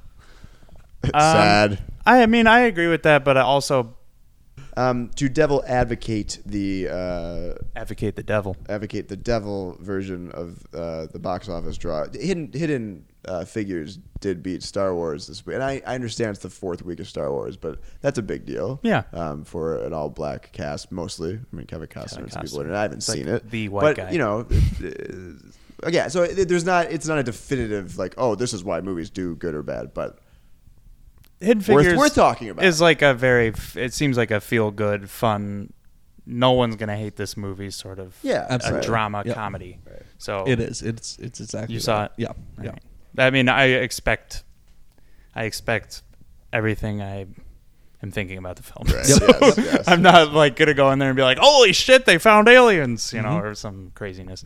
I know there's gonna be a scene, and tell me if I'm wrong, where there's time is racing against them, and she figures something out, and she runs down a hallway.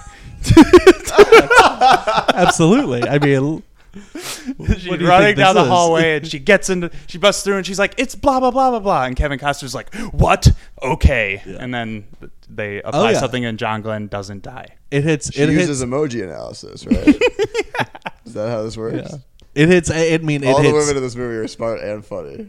It hits every one of those beats. I mean, it does it. It does it really well and really nicely. But it's exactly that movie. And it's gonna tug at your heartstrings because they're gonna be like, NASA shouldn't be segregated, and Kevin Costner busts down that colored person sign. He's like, "We ain't having this shit no more." That actually happened. Did they CGI John Glenn? Oh. Okay. Who played John Glenn? I know we're getting off topic. We'll do our Hidden Fences movie later.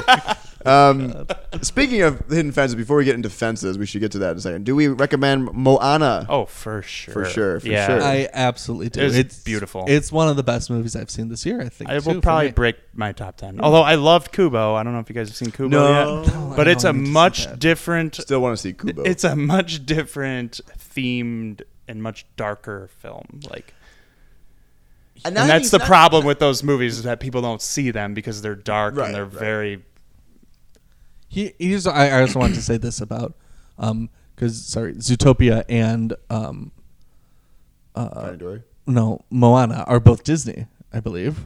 Yes. Zootopia is not a Pixar movie. Yeah. yeah. You're right.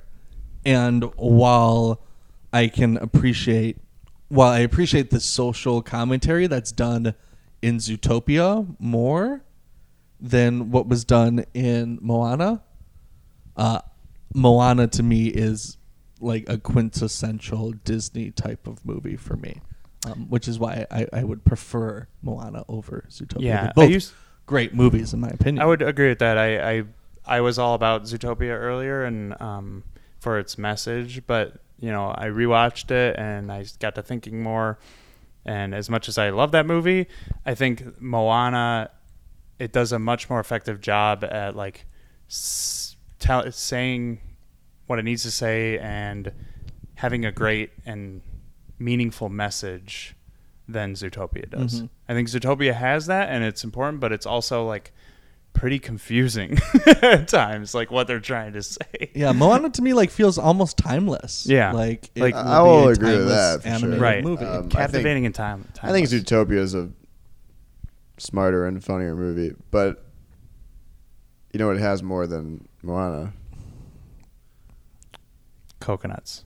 Pigs. Got a lot of pigs in Zootopia. Not a lot, but there are pigs in Zootopia. Of course, it's zoo. Yeah, I will say Moana, my favorite part, if we're going to go around and say our favorite parts.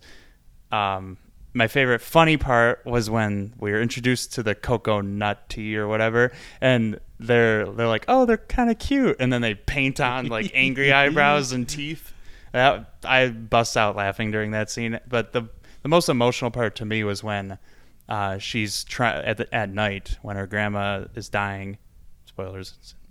It's the catalyst. Her grandma's dying, and she tells her to go, and she's pushing the thing out onto the reef, and then all the lights go out in like on the island, and that like you could just see that like wave of energy like go down under the island, and that that manta ray comes swimming out. I was like, I cried. Yeah, I Full on like tears. started. Yeah. I started to like tear up. I was like, God damn it, that's beautiful. Mm-hmm. Helps get her off the reef. And, like, My favorite part was Jango Fett. Tamara Morrison plays her father in this movie. oh, Do you know who does the singing voice for that? Was it Lin-Manuel Miranda? Or wasn't No. it? Well, he does the one guy's singing Yeah, voice. But the other guy, his father's singing voice is George Washington from Hamilton. Oh, okay. There we go. oh, Lin-Manuel was pegged for this movie before Hamilton, by the way, Nice. which is interesting. I also really like that flashback, the storytelling scene when she's looking at the painting on the sail, and it like, what's the song? Away from Here or something like.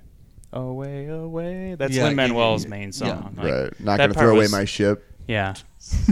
Not gonna throw my His lyrical style works really well. It's for really this. similar, though. It's Yeah. like, I hope he It's doesn't really- fall into a pattern. Well, Yeah. I mean, hello, In the Heights too. It's like I haven't it's what seen he In the Heights. does. Coming to Royal Oak. Did you know this? What? There's this little theater over there. They're doing In the Heights. Oh, I don't really like that show.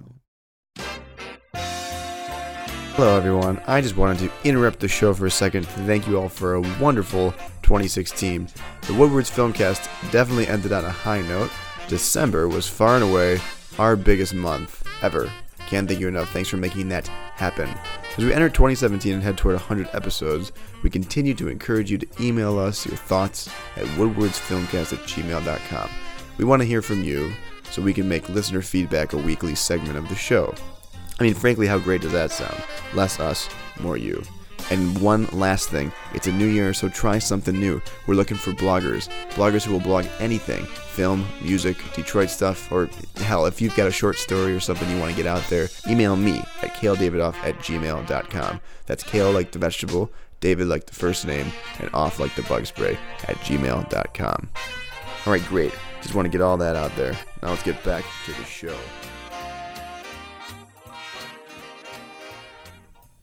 All right, so we all recommend Moana. Let's get Yes. on to Fences. Should we do Fences? God, Sure. what a different movie. Denzel Washington's directing movie. This is not a debut. Is that his it? debut? Yes. I think it is. This is It his is. directorial debut, according to Colin Ward.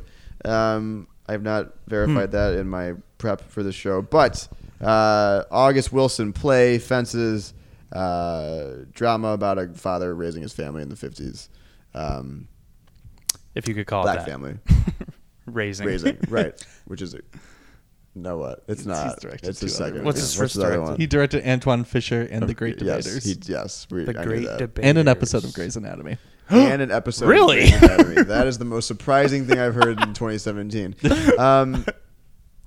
Early. A lot of Oscar buzz for this, primarily for acting. Let's go around with our initial thoughts. I'll go first this time. Okay. I saw it yesterday. I like this film a lot. I enjoyed it. I thought the performances were great. It tugged at some heartstrings a few times. I don't understand why it's so goddamn long, but that's just me. And what? I say this about almost every movie. First of all, I agree But this with you. This is an especially long film. Other than that, I have nothing bad to say about this movie. It's not the best movie I've seen this year, but it's well done. I think it's well written. It's crazily well acted. Everyone does well. Everyone from Denzel to Michael T. Williamson to Viola Davis, who's going to win an Academy Award. I right? love maybe.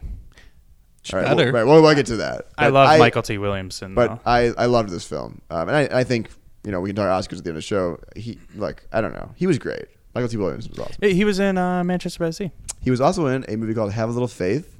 There was a Hallmark movie made Oh. for TV. It was about Mitch Albom's book. Yeah. And I worked on that. And Michael T. is a very nice dude. All he wanted to talk to me about was the films I was making in college. Really interesting. Great Awesome. guy. Anyways, Awesome. Mitch, what did you think of the film? Um, Fences. I just use this word, but I was captivated by it from early on. I would agree. I don't know why it has to be as long. You could probably trim off 10, 15 minutes of this film. And I mean, my viewing experience was a little hampered, so I did kind of miss some things, I think. There were just people talking during the movie, and I didn't work up the energy or the courage to tell them to shut up, but I was still able to follow it, and the acting is incredible. There's some weird directing and shot choices that there's weird cut tos of other people or weird cut tos of things that sometimes I didn't understand or sometimes I did understand. I was like, oh, that was a nice touch, or what did that have to do with anything? And then there's just a strange ending that kind of came out of nowhere for me. And I don't know, we'll talk about it, but that opening 15, 20 minutes of he is just the most insufferable man in the world. He drove me nuts from the start, and he then always had me on edge throughout the entire film. Denzel Washington's character, what's his? Troy Maxson. But I really loved the art direction and the way this film was designed. It really looked like the 50s, felt like the 50s, and it really felt like a play. Yeah, for sure. It was all in that house. Right. There were only a few other short scenes in other places in this world, but everything was in the house. Up in the room, in the living room, in the kitchen, in the backyard, or on the front porch. It's one location movie. It was great, and there's only 6 actors, I think, total. Yeah, very simple. Yeah, with speaking roles, very good. Yeah. So yeah, I was captivated by this film and thought the acting performances and the writing were incredible, but there were some strange things. But like you said, not the best film, definitely not the worst film. I don't know if it'll crack my top 10 by the end of the day or by the end of everything, but yeah, still kind of a master class in certain aspects of filmmaking. Yeah, for sure. Colin? Yeah, I mean, I have to agree with everything that you guys both said. Except I'll disagree with the length part, but we can get into that.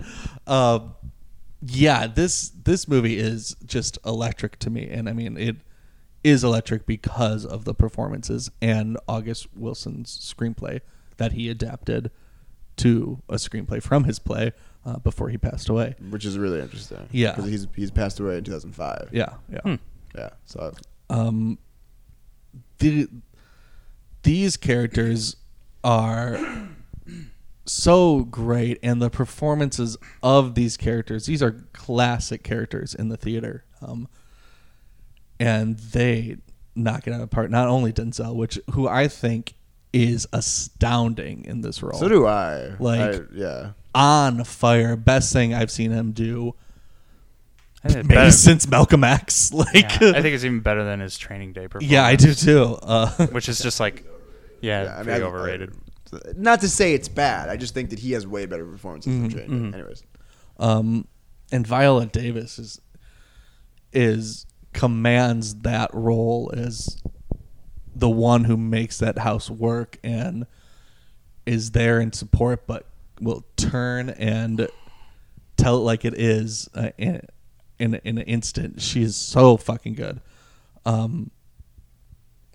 And like you guys said, yeah, there was definitely some interesting shots and ways some scenes played out, but I mean, these performances are just so top notch. Yeah. Maybe the best ensemble I've seen of the year. It's really an electric film. And I'll disagree. Here's where I'll disagree. All right, let's about, get into it. What's time. your length thing? So the biggest complaint I hear about this film is it's too much like a play. Sure. It's too much like a play, and I'm here to see a film. Right. To me, that is like the dumbest criticism of something. One, we don't all live in New York City, so we can't all see Fences on Broadway starring Denzel Washington and Viola Davis, which they both won Tony Awards for. When you translate a direct translation, word for word, essentially, from his play to screen, that's how long the play is. That's how long the movie is. They get every word in there and every scene that matters in there. And to me, I am so thankful for Denzel for adapting this, not that he adapted the screenplay, but adapted it to film for a audience to see August Wilson's work perform the way it should be and acted the way it should be and have every beat of emotion that it should in it. So I live for how long it was to get it in there. I mean, it is long. Like, there's no question about it. It is long, but I am thankful that it's long so I could see August Wilson's work in full. I understand that, and I do feel that the length and the density of the film and the story makes you feel like you go through this period of time for them, which is the course of 5 or 7 years or something, or at the end of the day, right? Yeah, at the end of it. You know, Yeah. at the end of the whole thing. I'm just like, I don't have the attention. Look, I'm a simpleton. There weren't any pigs in this movie either. And I was very confused. But I get it, you know. But see, to me this is a DVD movie, not because. Oh, I think if you put this in the DVD player and watch it at home, you would be distracted by something else. Well, maybe that's a detriment to the film then. Yes and no. I mean, I find that with any type of movie. I do get what you're saying. I mean, it's a theater thing. I mean, it is very theatrical. There's more words in this movie, no doubt, than any other movie I've seen this year. Yeah. Mile a minute too. Yeah. Which I want. Sorry. I was gonna say, but the cool thing about it being on film is Denzel Washington gets to pick where your eye goes. I mean, instead of like, I don't know, and you say like it'd be word for word, but there's, you know, they don't call it an adaptation for nothing. There's a lot that's added and taken away. So like, you know, for instance, when they're arguing and then they cut to Gabe, his mentally handicapped brother who's just like wandering the streets, praying, or like, you know, kind of like, you probably wouldn't get that in the theater. Yeah, you definitely wouldn't. I mean, you would either be off stage or sitting and looking in another direction, which I liked. Yeah. I liked that a lot. Yeah. But I wonder if, and I guess I'd have to either read the play or read the screenplay, but I wonder how much dialogue is added or improvised, or there's crossover, the reason I bring that up is because I wonder if a lot of those directorial decisions to cut away that seemed weird or out of place or felt right were done to, you know, that could be mixing performances or cutting away from, or interrupting someone going on and on about, you know, I don't know. There could be a million reasons why. Yeah. Denzel wanted this take of this performance, but there's 40 other lines of dialogue here that aren't in the script and that I don't want in the movie. I mean, there could be reasons for these kind of awkward cuts in the movie. Also, editing room too, you're like, ooh, this is not right. working. Yeah, or like it could be, you know, I don't know what the process is here, but I imagine continuity is a big. There's a lot of mess ups because they're being very theatrical about it. They're being very stagey about it. So I don't know. There could be reasons for these crazy directorial decisions. We'll talk all about awards and stuff at the end, but speaking of the end, I'm just curious. Well, first of all, I want to say I love the path of this character, who is basically a bad dude at the beginning. But I wasn't believing. I mean, you said he was insufferable, but I get it. Like, that's also charming. Charming, and I felt he was a good guy in the beginning of the movie. Like I felt like he's good-hearted. He's been through some shit, and he talks a lot of shit. But at the end of the day, he's doing well at his job. He loves his wife. He's cares about the direction his son is going. I love the way the film and the play or whatever presents this as like, for my mind was, you've got this guy here who seems like a good egg, but not really. There's something worse brewing under there, and he's kind of selfish, and I don't know. Authoritarian. I mean, yeah, absolutely. All these things that you unravel as the story unravels, and I don't know. I was surprised by a lot of the ways the story went because I was like, oh, this is charming Denzel, and it turns into no, this is Training Day bad guy Denzel. Mm-hmm. But did you not feel that way? I mean, he's a very complex character, but like I guess I saw through his bullshit at the beginning. Okay. Like I could never tell if he was telling the truth or not. Yeah. He's a talker. He talks up everything, and it's a different time, different culture too. I mean, he's just somebody that I would have a hard time with if they existed today.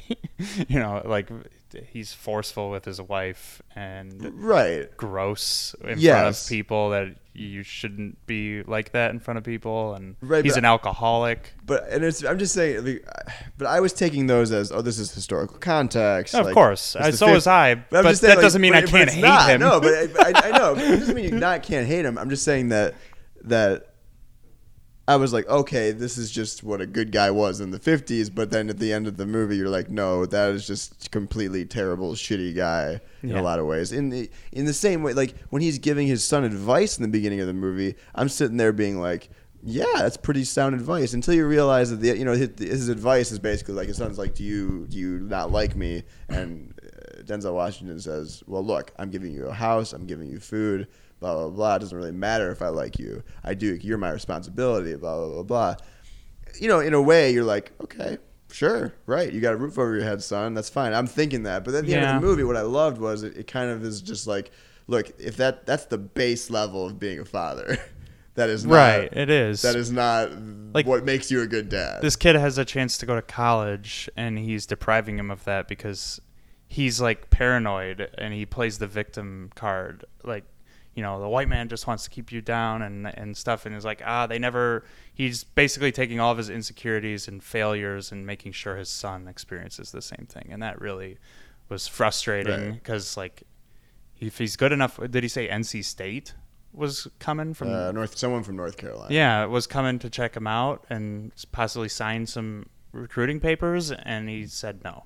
It's like, you just made it worse. Shitty. You just made his path worse. You made it harder on yourself and on your son. Colin, what did you take away from this complex character and the way they unravel it? Yeah, I'm brilliantly. You are charmed by him at the beginning. He is a storyteller. He's a performer at the beginning. You see why Viola Davis's character was drawn to him. And drawn into him, and then there was definitely those times where I'm like, he's not wrong, like he's convincing me, like, and that's what's that's like dangerous about it. It's scary that you think that I was it's fucked up. I mean and that's the thing, like he's not a lot of the things I mean even still I found like he's not wrong, but he's not right in his view of the world. I mean, he is from a different time than what is happening now. Right. And so it's exactly what Mitch said about him experiencing his failures and putting that on the son instead of giving him a chance. I mean, and it's just brought about so brilliantly, and so that we as an audience get all that through August Wilson's play. Mitch, what about the ending surprised you? You said you were really surprised by the ending. Spoilers. What about I just didn't. So spoilers. Many years later, maybe 5-6 years later, he's dead. Collapses. Not surprising. And the family is getting together because they're about to go to the funeral, and Gabriel, which some heavy metaphors in that name there, he is his mentally handicapped brother who got like part of his head blown off in the war in Japan, or well, in the Pacific.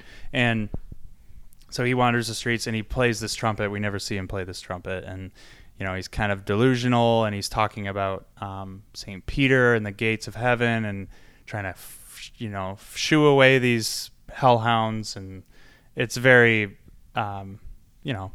he's an angel, basically. That's what I got at the end when he finally plays his trumpet to open up the gates of heaven, and the clouds separate and the sun shines down on him, and then the clouds like go back, and then Gabriel's just like, okay, bye. That's how it goes. It's like, so is this like real life, or are we in a world, that, Gabriel is an angel? Like, what? I don't know. What did you take from I don't know. Like, that's the thing. There wasn't enough during the film to really. Well, I don't think he's actually supposed to be an angel. But then why include that at the end, just to show that, like, oh yes, he does go to heaven?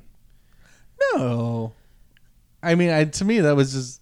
It has to have a purpose. That was the end of the film. No, I think. Well, I think it ended it on a laugh, which after what you just experienced was, I think, important to let that levity go out where he can't play the trumpet, and then a sense of, not necessarily if he went to heaven or not, but when the sun shines on this new family that they just came together, where you're in more of a sense of hope, whereas before you didn't know exactly what was going to happen. I think it's. I don't think it's a literal. This is him going to heaven. I think it's just. It's a moment of forgiveness. I think for all of them to him in wake of his death, really more than anything. Not that he wasn't a piece of shit, but that. He's dead, and some of them are there because of him, and there's I think in that last section of the movie where he's dead is supposed to be like things are actually looking up. I'm just saying things are looking up. Is that not kind of the point? Was like it's still your father?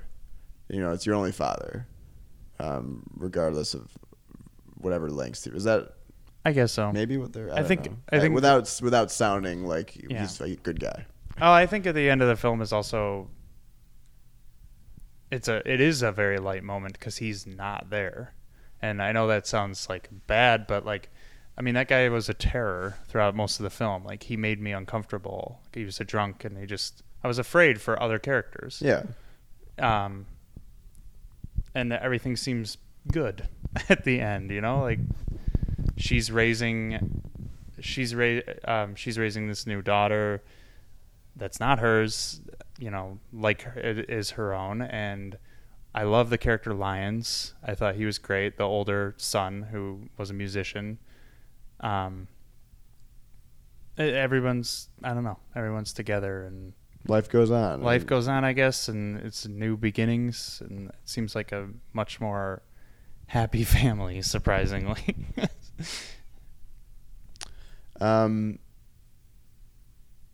Oscars. Probably only acting, right? Adapted screenplay, maybe? Yeah, I could say that. Nomination for that. Maybe production design?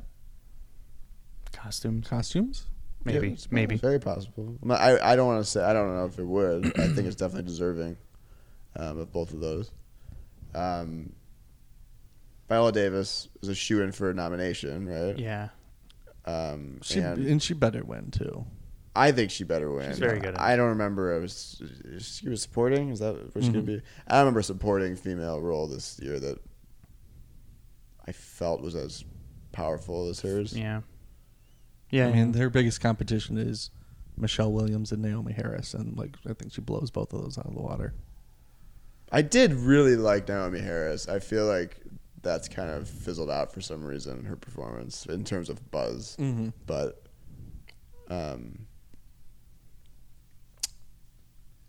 yeah, what's that line she says? My favorite line when he comes home with the daughter, and is what is she says like this baby girl will have a mother, but you won't. Or he's like, but you have no woman, or something.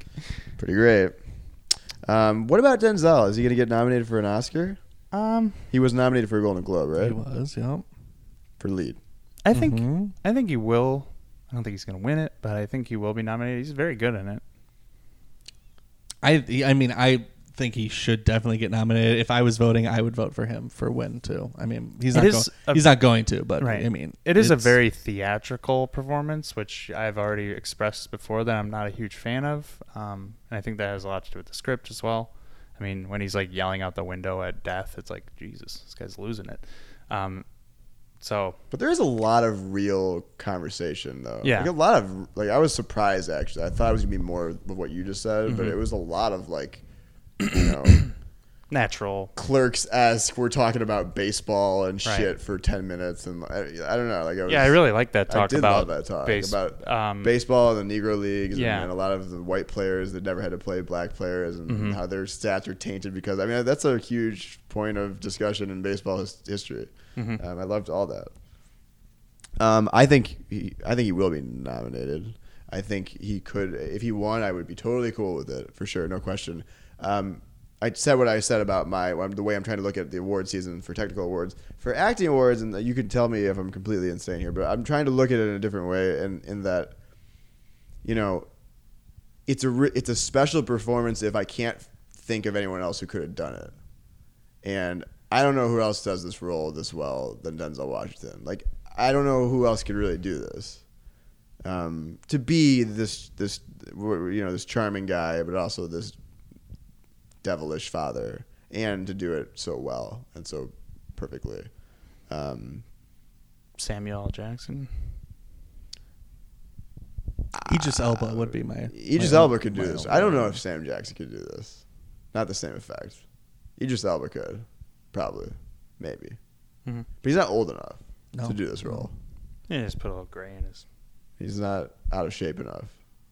He's big. Much bigger than. He is much bigger than Denzel. Which stacked. Make him if Idris scarier. Elba does this on stage, I would see this as, like, that'd be awesome. Yeah.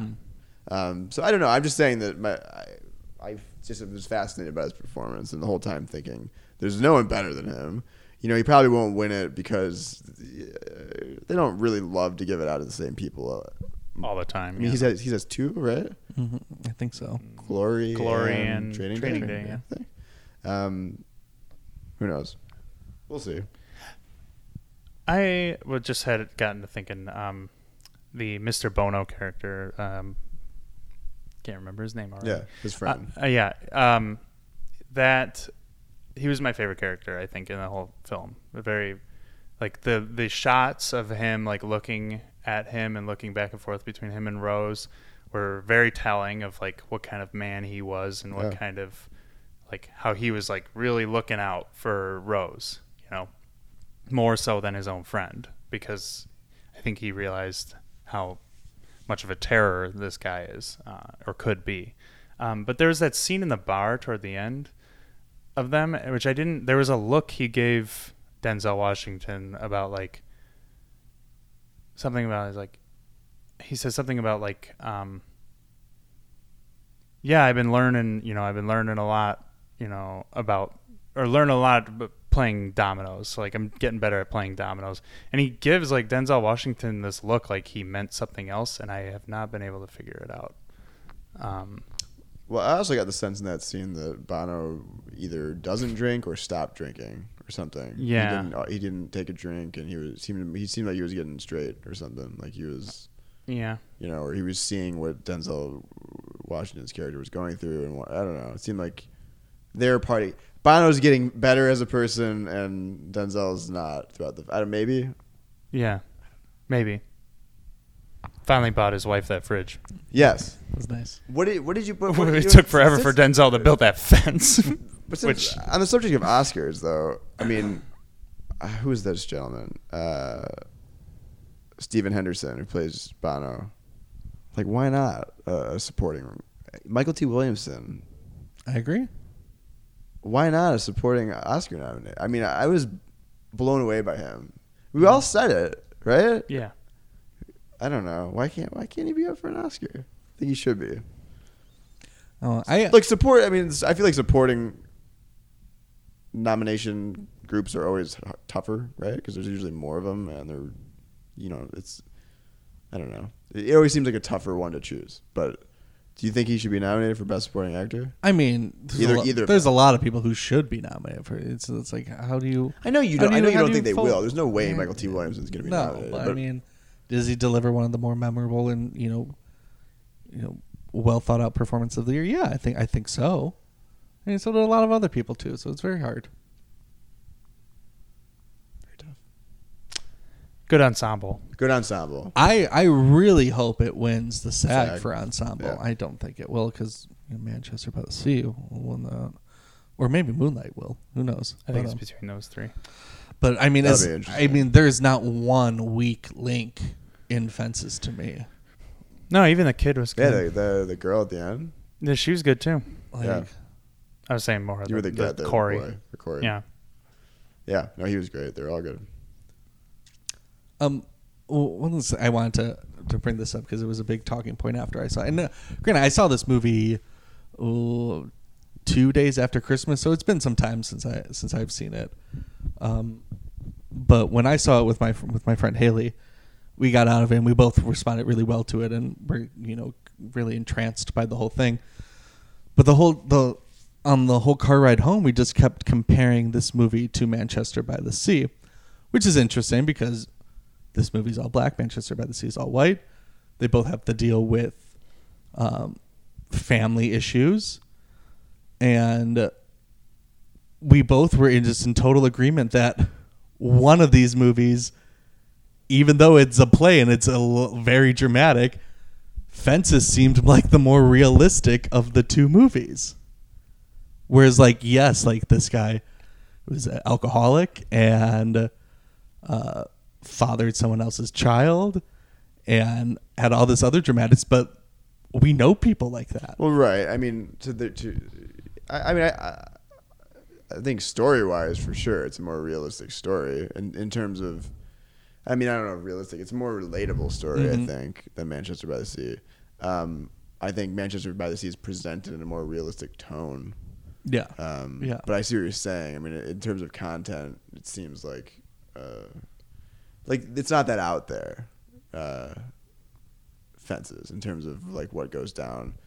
Manchester by the Sea is not necessarily out there, but stories of someone burning down their house with their kids and their wife in it is not. It's happened. Of course, it's happened. I'm just saying that it's not as drunk father sleeping with other people, abusive. Right.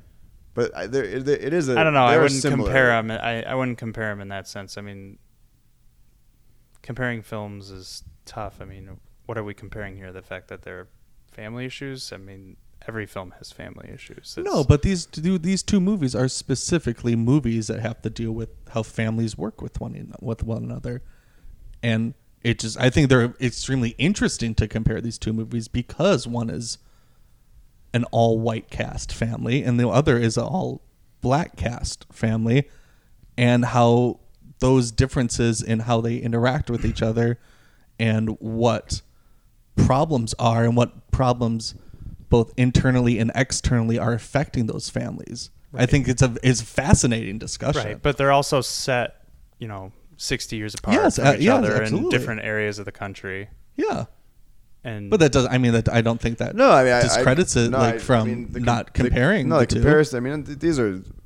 I mean, what other film would you compare either of these two this year that are in the running for these sort of things? I mean, in terms of Moana and Zootopia, in my mind, Rogue One and La La Land are a similar tone and action-packed kind of movie.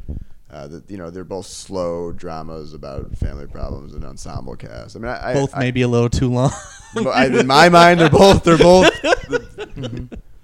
way too long. Fences wasn't really funny though. Manchester by the Sea had funny moments. Well, I didn't find Manchester funny. I think if you revisit Manchester by the Sea, you will see something different. I feel like you guys are unusually harsh on that film. Well, no, we are because I seem to not. Seems to be only Colin that I've come across that really didn't like it. But, No, I've encountered way more people. but no, the comparison's there. I haven't thought about. This is like to make a huge comparison between the two of them, and I will say I walked out of my theater comparing it to Manchester by the Sea to the person I saw it with. That's like immediately what my mind went to. But to actually compare It's them, dialogue heavy. They're dialogue heavy films. films. They are yes. But I can pinpoint why I enjoyed one and why I didn't enjoy it. That's why I brought it up when I first left the theater. But to compare them in a deeper sense, I have to take a week and. but that's why I was bringing It it is- up. it is a really It good- seems like that would be a good like paper or like thing to explore. You know, like socially, politically, social, economically. Like I think that there's a lot. I mean, there's a lot there to compare. Which is why I think Moonlight stands out between all of them, because I don't think it's easy to compare. But that's my opinion. Any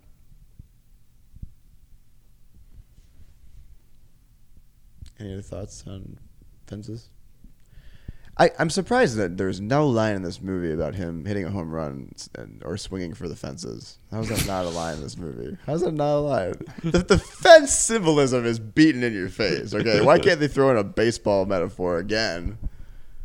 I have that. Well, they did talk about how he was like he didn't want to swing. He didn't want to hit into the stands. He wanted to hit it over everything. Yeah, they were gonna say it. They did it. a little too on the nose. I do bless you. My one complaint for this movie is probably, besides the length, is like there's times where, and I guess it's supposed to be intentional. I mean, I'm supposed to be annoying, but he goes on with these baseball analogies. Just I want to. He's so full of himself. I know. But I mean, that's the point. It's just like, dude, you peaked before.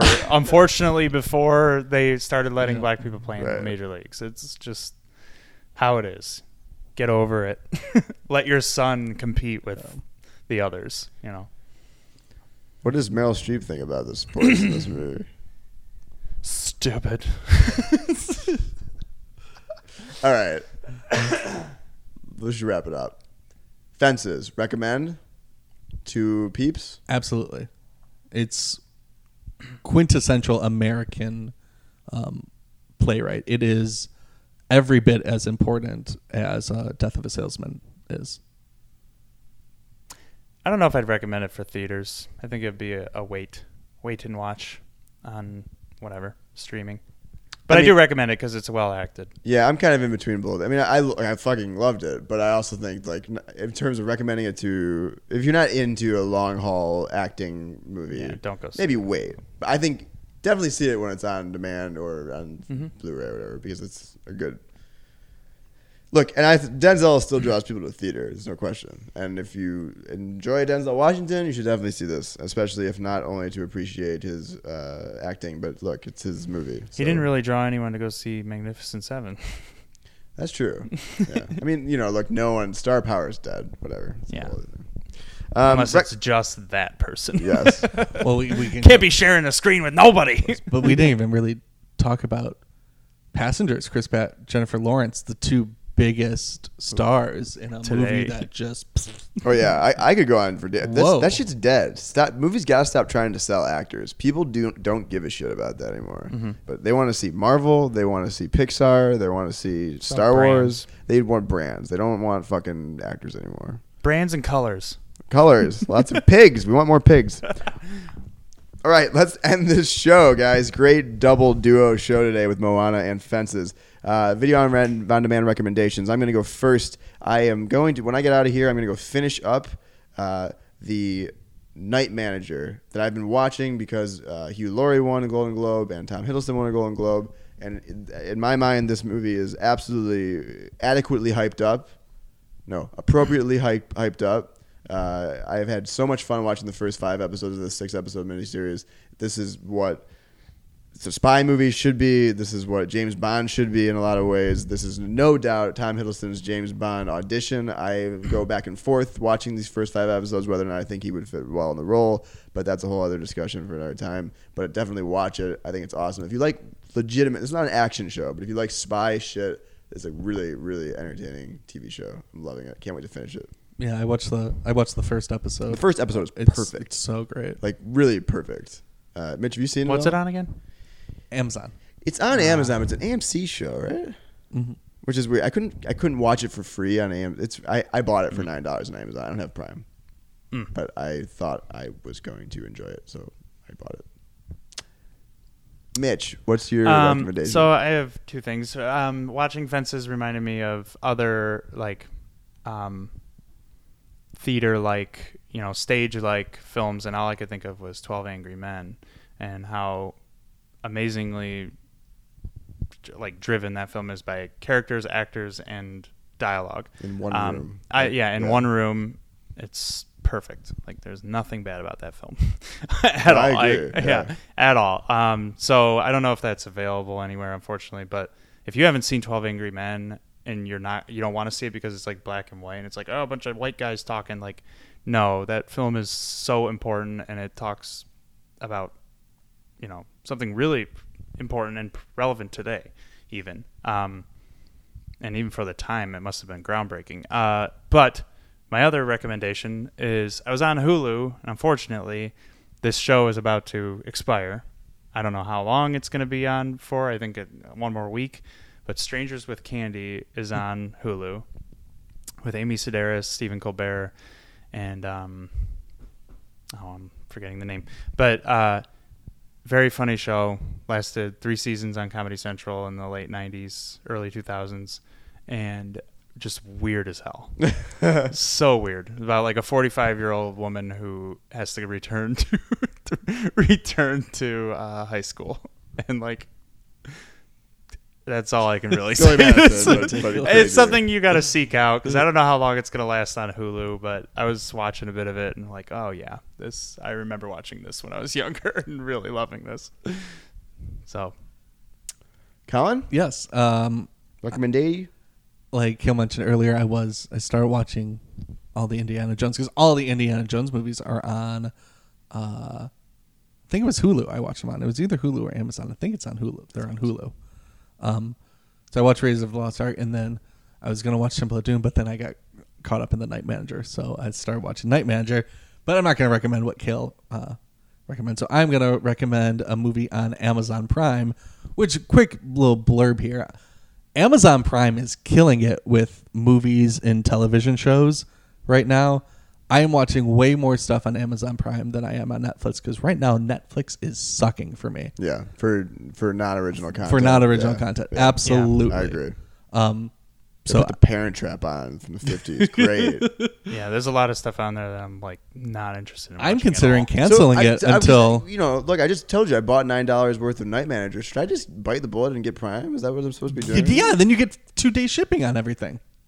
That too. What the hell am I doing? Which I could use right now. I will tell you the whole thing later on. Oh boy. Yeah, not weeks from now. But my recommendation is Amazon Prime. Is Amazon Prime. Is The Neon Demon, actually. Oh, okay. It's on Amazon Prime, directed by Nicholas Winding-Refn, starring Elle Fanning. Keanu Reeves is in it. Christina Hendricks. Really trippy art, fashion, music, orgasm on screen. It is engrossing and silent and loud and shocking. I think it's like a modern day fairy tale. It's really interesting. Really interesting. Want to check it out? I do want to check it out. It's the Drive guy. Right? It is. Yeah. One night I sat back, I popped some popcorn, I smoked a little joint and watched that, and it was a experience. Awesome. One more thing before we go, I want to say too that since we last met, I watched my third I saw Fantastic Beasts, so my fourth Harry Potter movie, Prisoner of Azkaban. And I enjoyed the first two, the Sorcerer's Stone and the other Chamber one. of Secrets. Chamber of Yes, Chamber of Secrets. Secrets. I did like those movies, but Azkaban, Alfonso Cuarón's Harry Potter movie was fucking great. It was awesome. Awesome. Very great. Very. That ending very, is very like great. gives me chills every time. Mitch, since I see you're liking my comment on Facebook about books and movies, I do want to say too that like I haven't read the books for Harry Potter, Neither have I. but it's fun to get I get those comments. The book thing. Everyone, I'll be like, that movie was so awesome, and they'd be like, yeah, but the book is so much better. Like, oh, okay, I guess I didn't like the movie. Yeah, my friend would do that whenever I'd talk about Harry Potter even, and he was like, that's not how Dumbledore's supposed to look. And I'm like, anyways, I can't wait to continue the Harry Potter series, and I'll keep you updated as I go along here. Please do. And I'm really curious to think. I think the more you watch them too, you'll realize how good of a 1-3 is as far as predicting things and ushering the total style change that happens from 3 for the rest of the franchise. You know, and I can see that, like the style shift already, obviously. And I think, you know, Alfonso Cuarón, all compliments to him. But I think it's also just, it's the middle of the decade, and things were starting to change for film in general. I mean, I hate this is eye rolling, but in a post 9/11 kind of world where things were getting seriouser and darker, and people were taking their superhero media and they were taking their sci-fi media a lot more serious. Underworld. Yes, movies like Underworld, Resident Evil. Well, I'm just Azkaban came out a year before Batman Begins, and things were coming into that form. So I give him the credit, but I think the times are changing a little bit really quickly for that franchise. That's what I'm witnessing as I'm watching the first 3 films. Well, the books, I mean, for kids and for adults. I mean, the first two no doubt. years are the wonderment of magic, and then they're kids growing up, and the books go really dark, and then they get darker. I get that, but I love watching the cinema change through the decade. I think that's really fast. That's what I love about James Bond. I love that James Bond changes through decades, and I'm enjoying watching that about Harry Potter. All right, that about does it for the Woodward's Filmcast. We'll be back next week with maybe one film next time. I don't know. Who knows? Silence. What'd you say? Huh? I said we'll see. Silence. I didn't say anything. Hidden Figures silences. Hidden silence. All right, for Callan and Silent Mitch, figures. I am Kale. We will see you next time on the Woodward's Filmcast. Silent Patterson. Woodward'sFilmcast@gmail.com. Send us an email about the films. Bye. Every road leads back to the place I know, where I cannot go, where I long to be. See the line where the sky meets the sea, it calls me, and no one knows how far This has been a WoodwardsDetroit.com production, your Detroit Avenue to alternative pop culture talk. One day I'll know. If I go, there's just no telling how far I'll go. I know.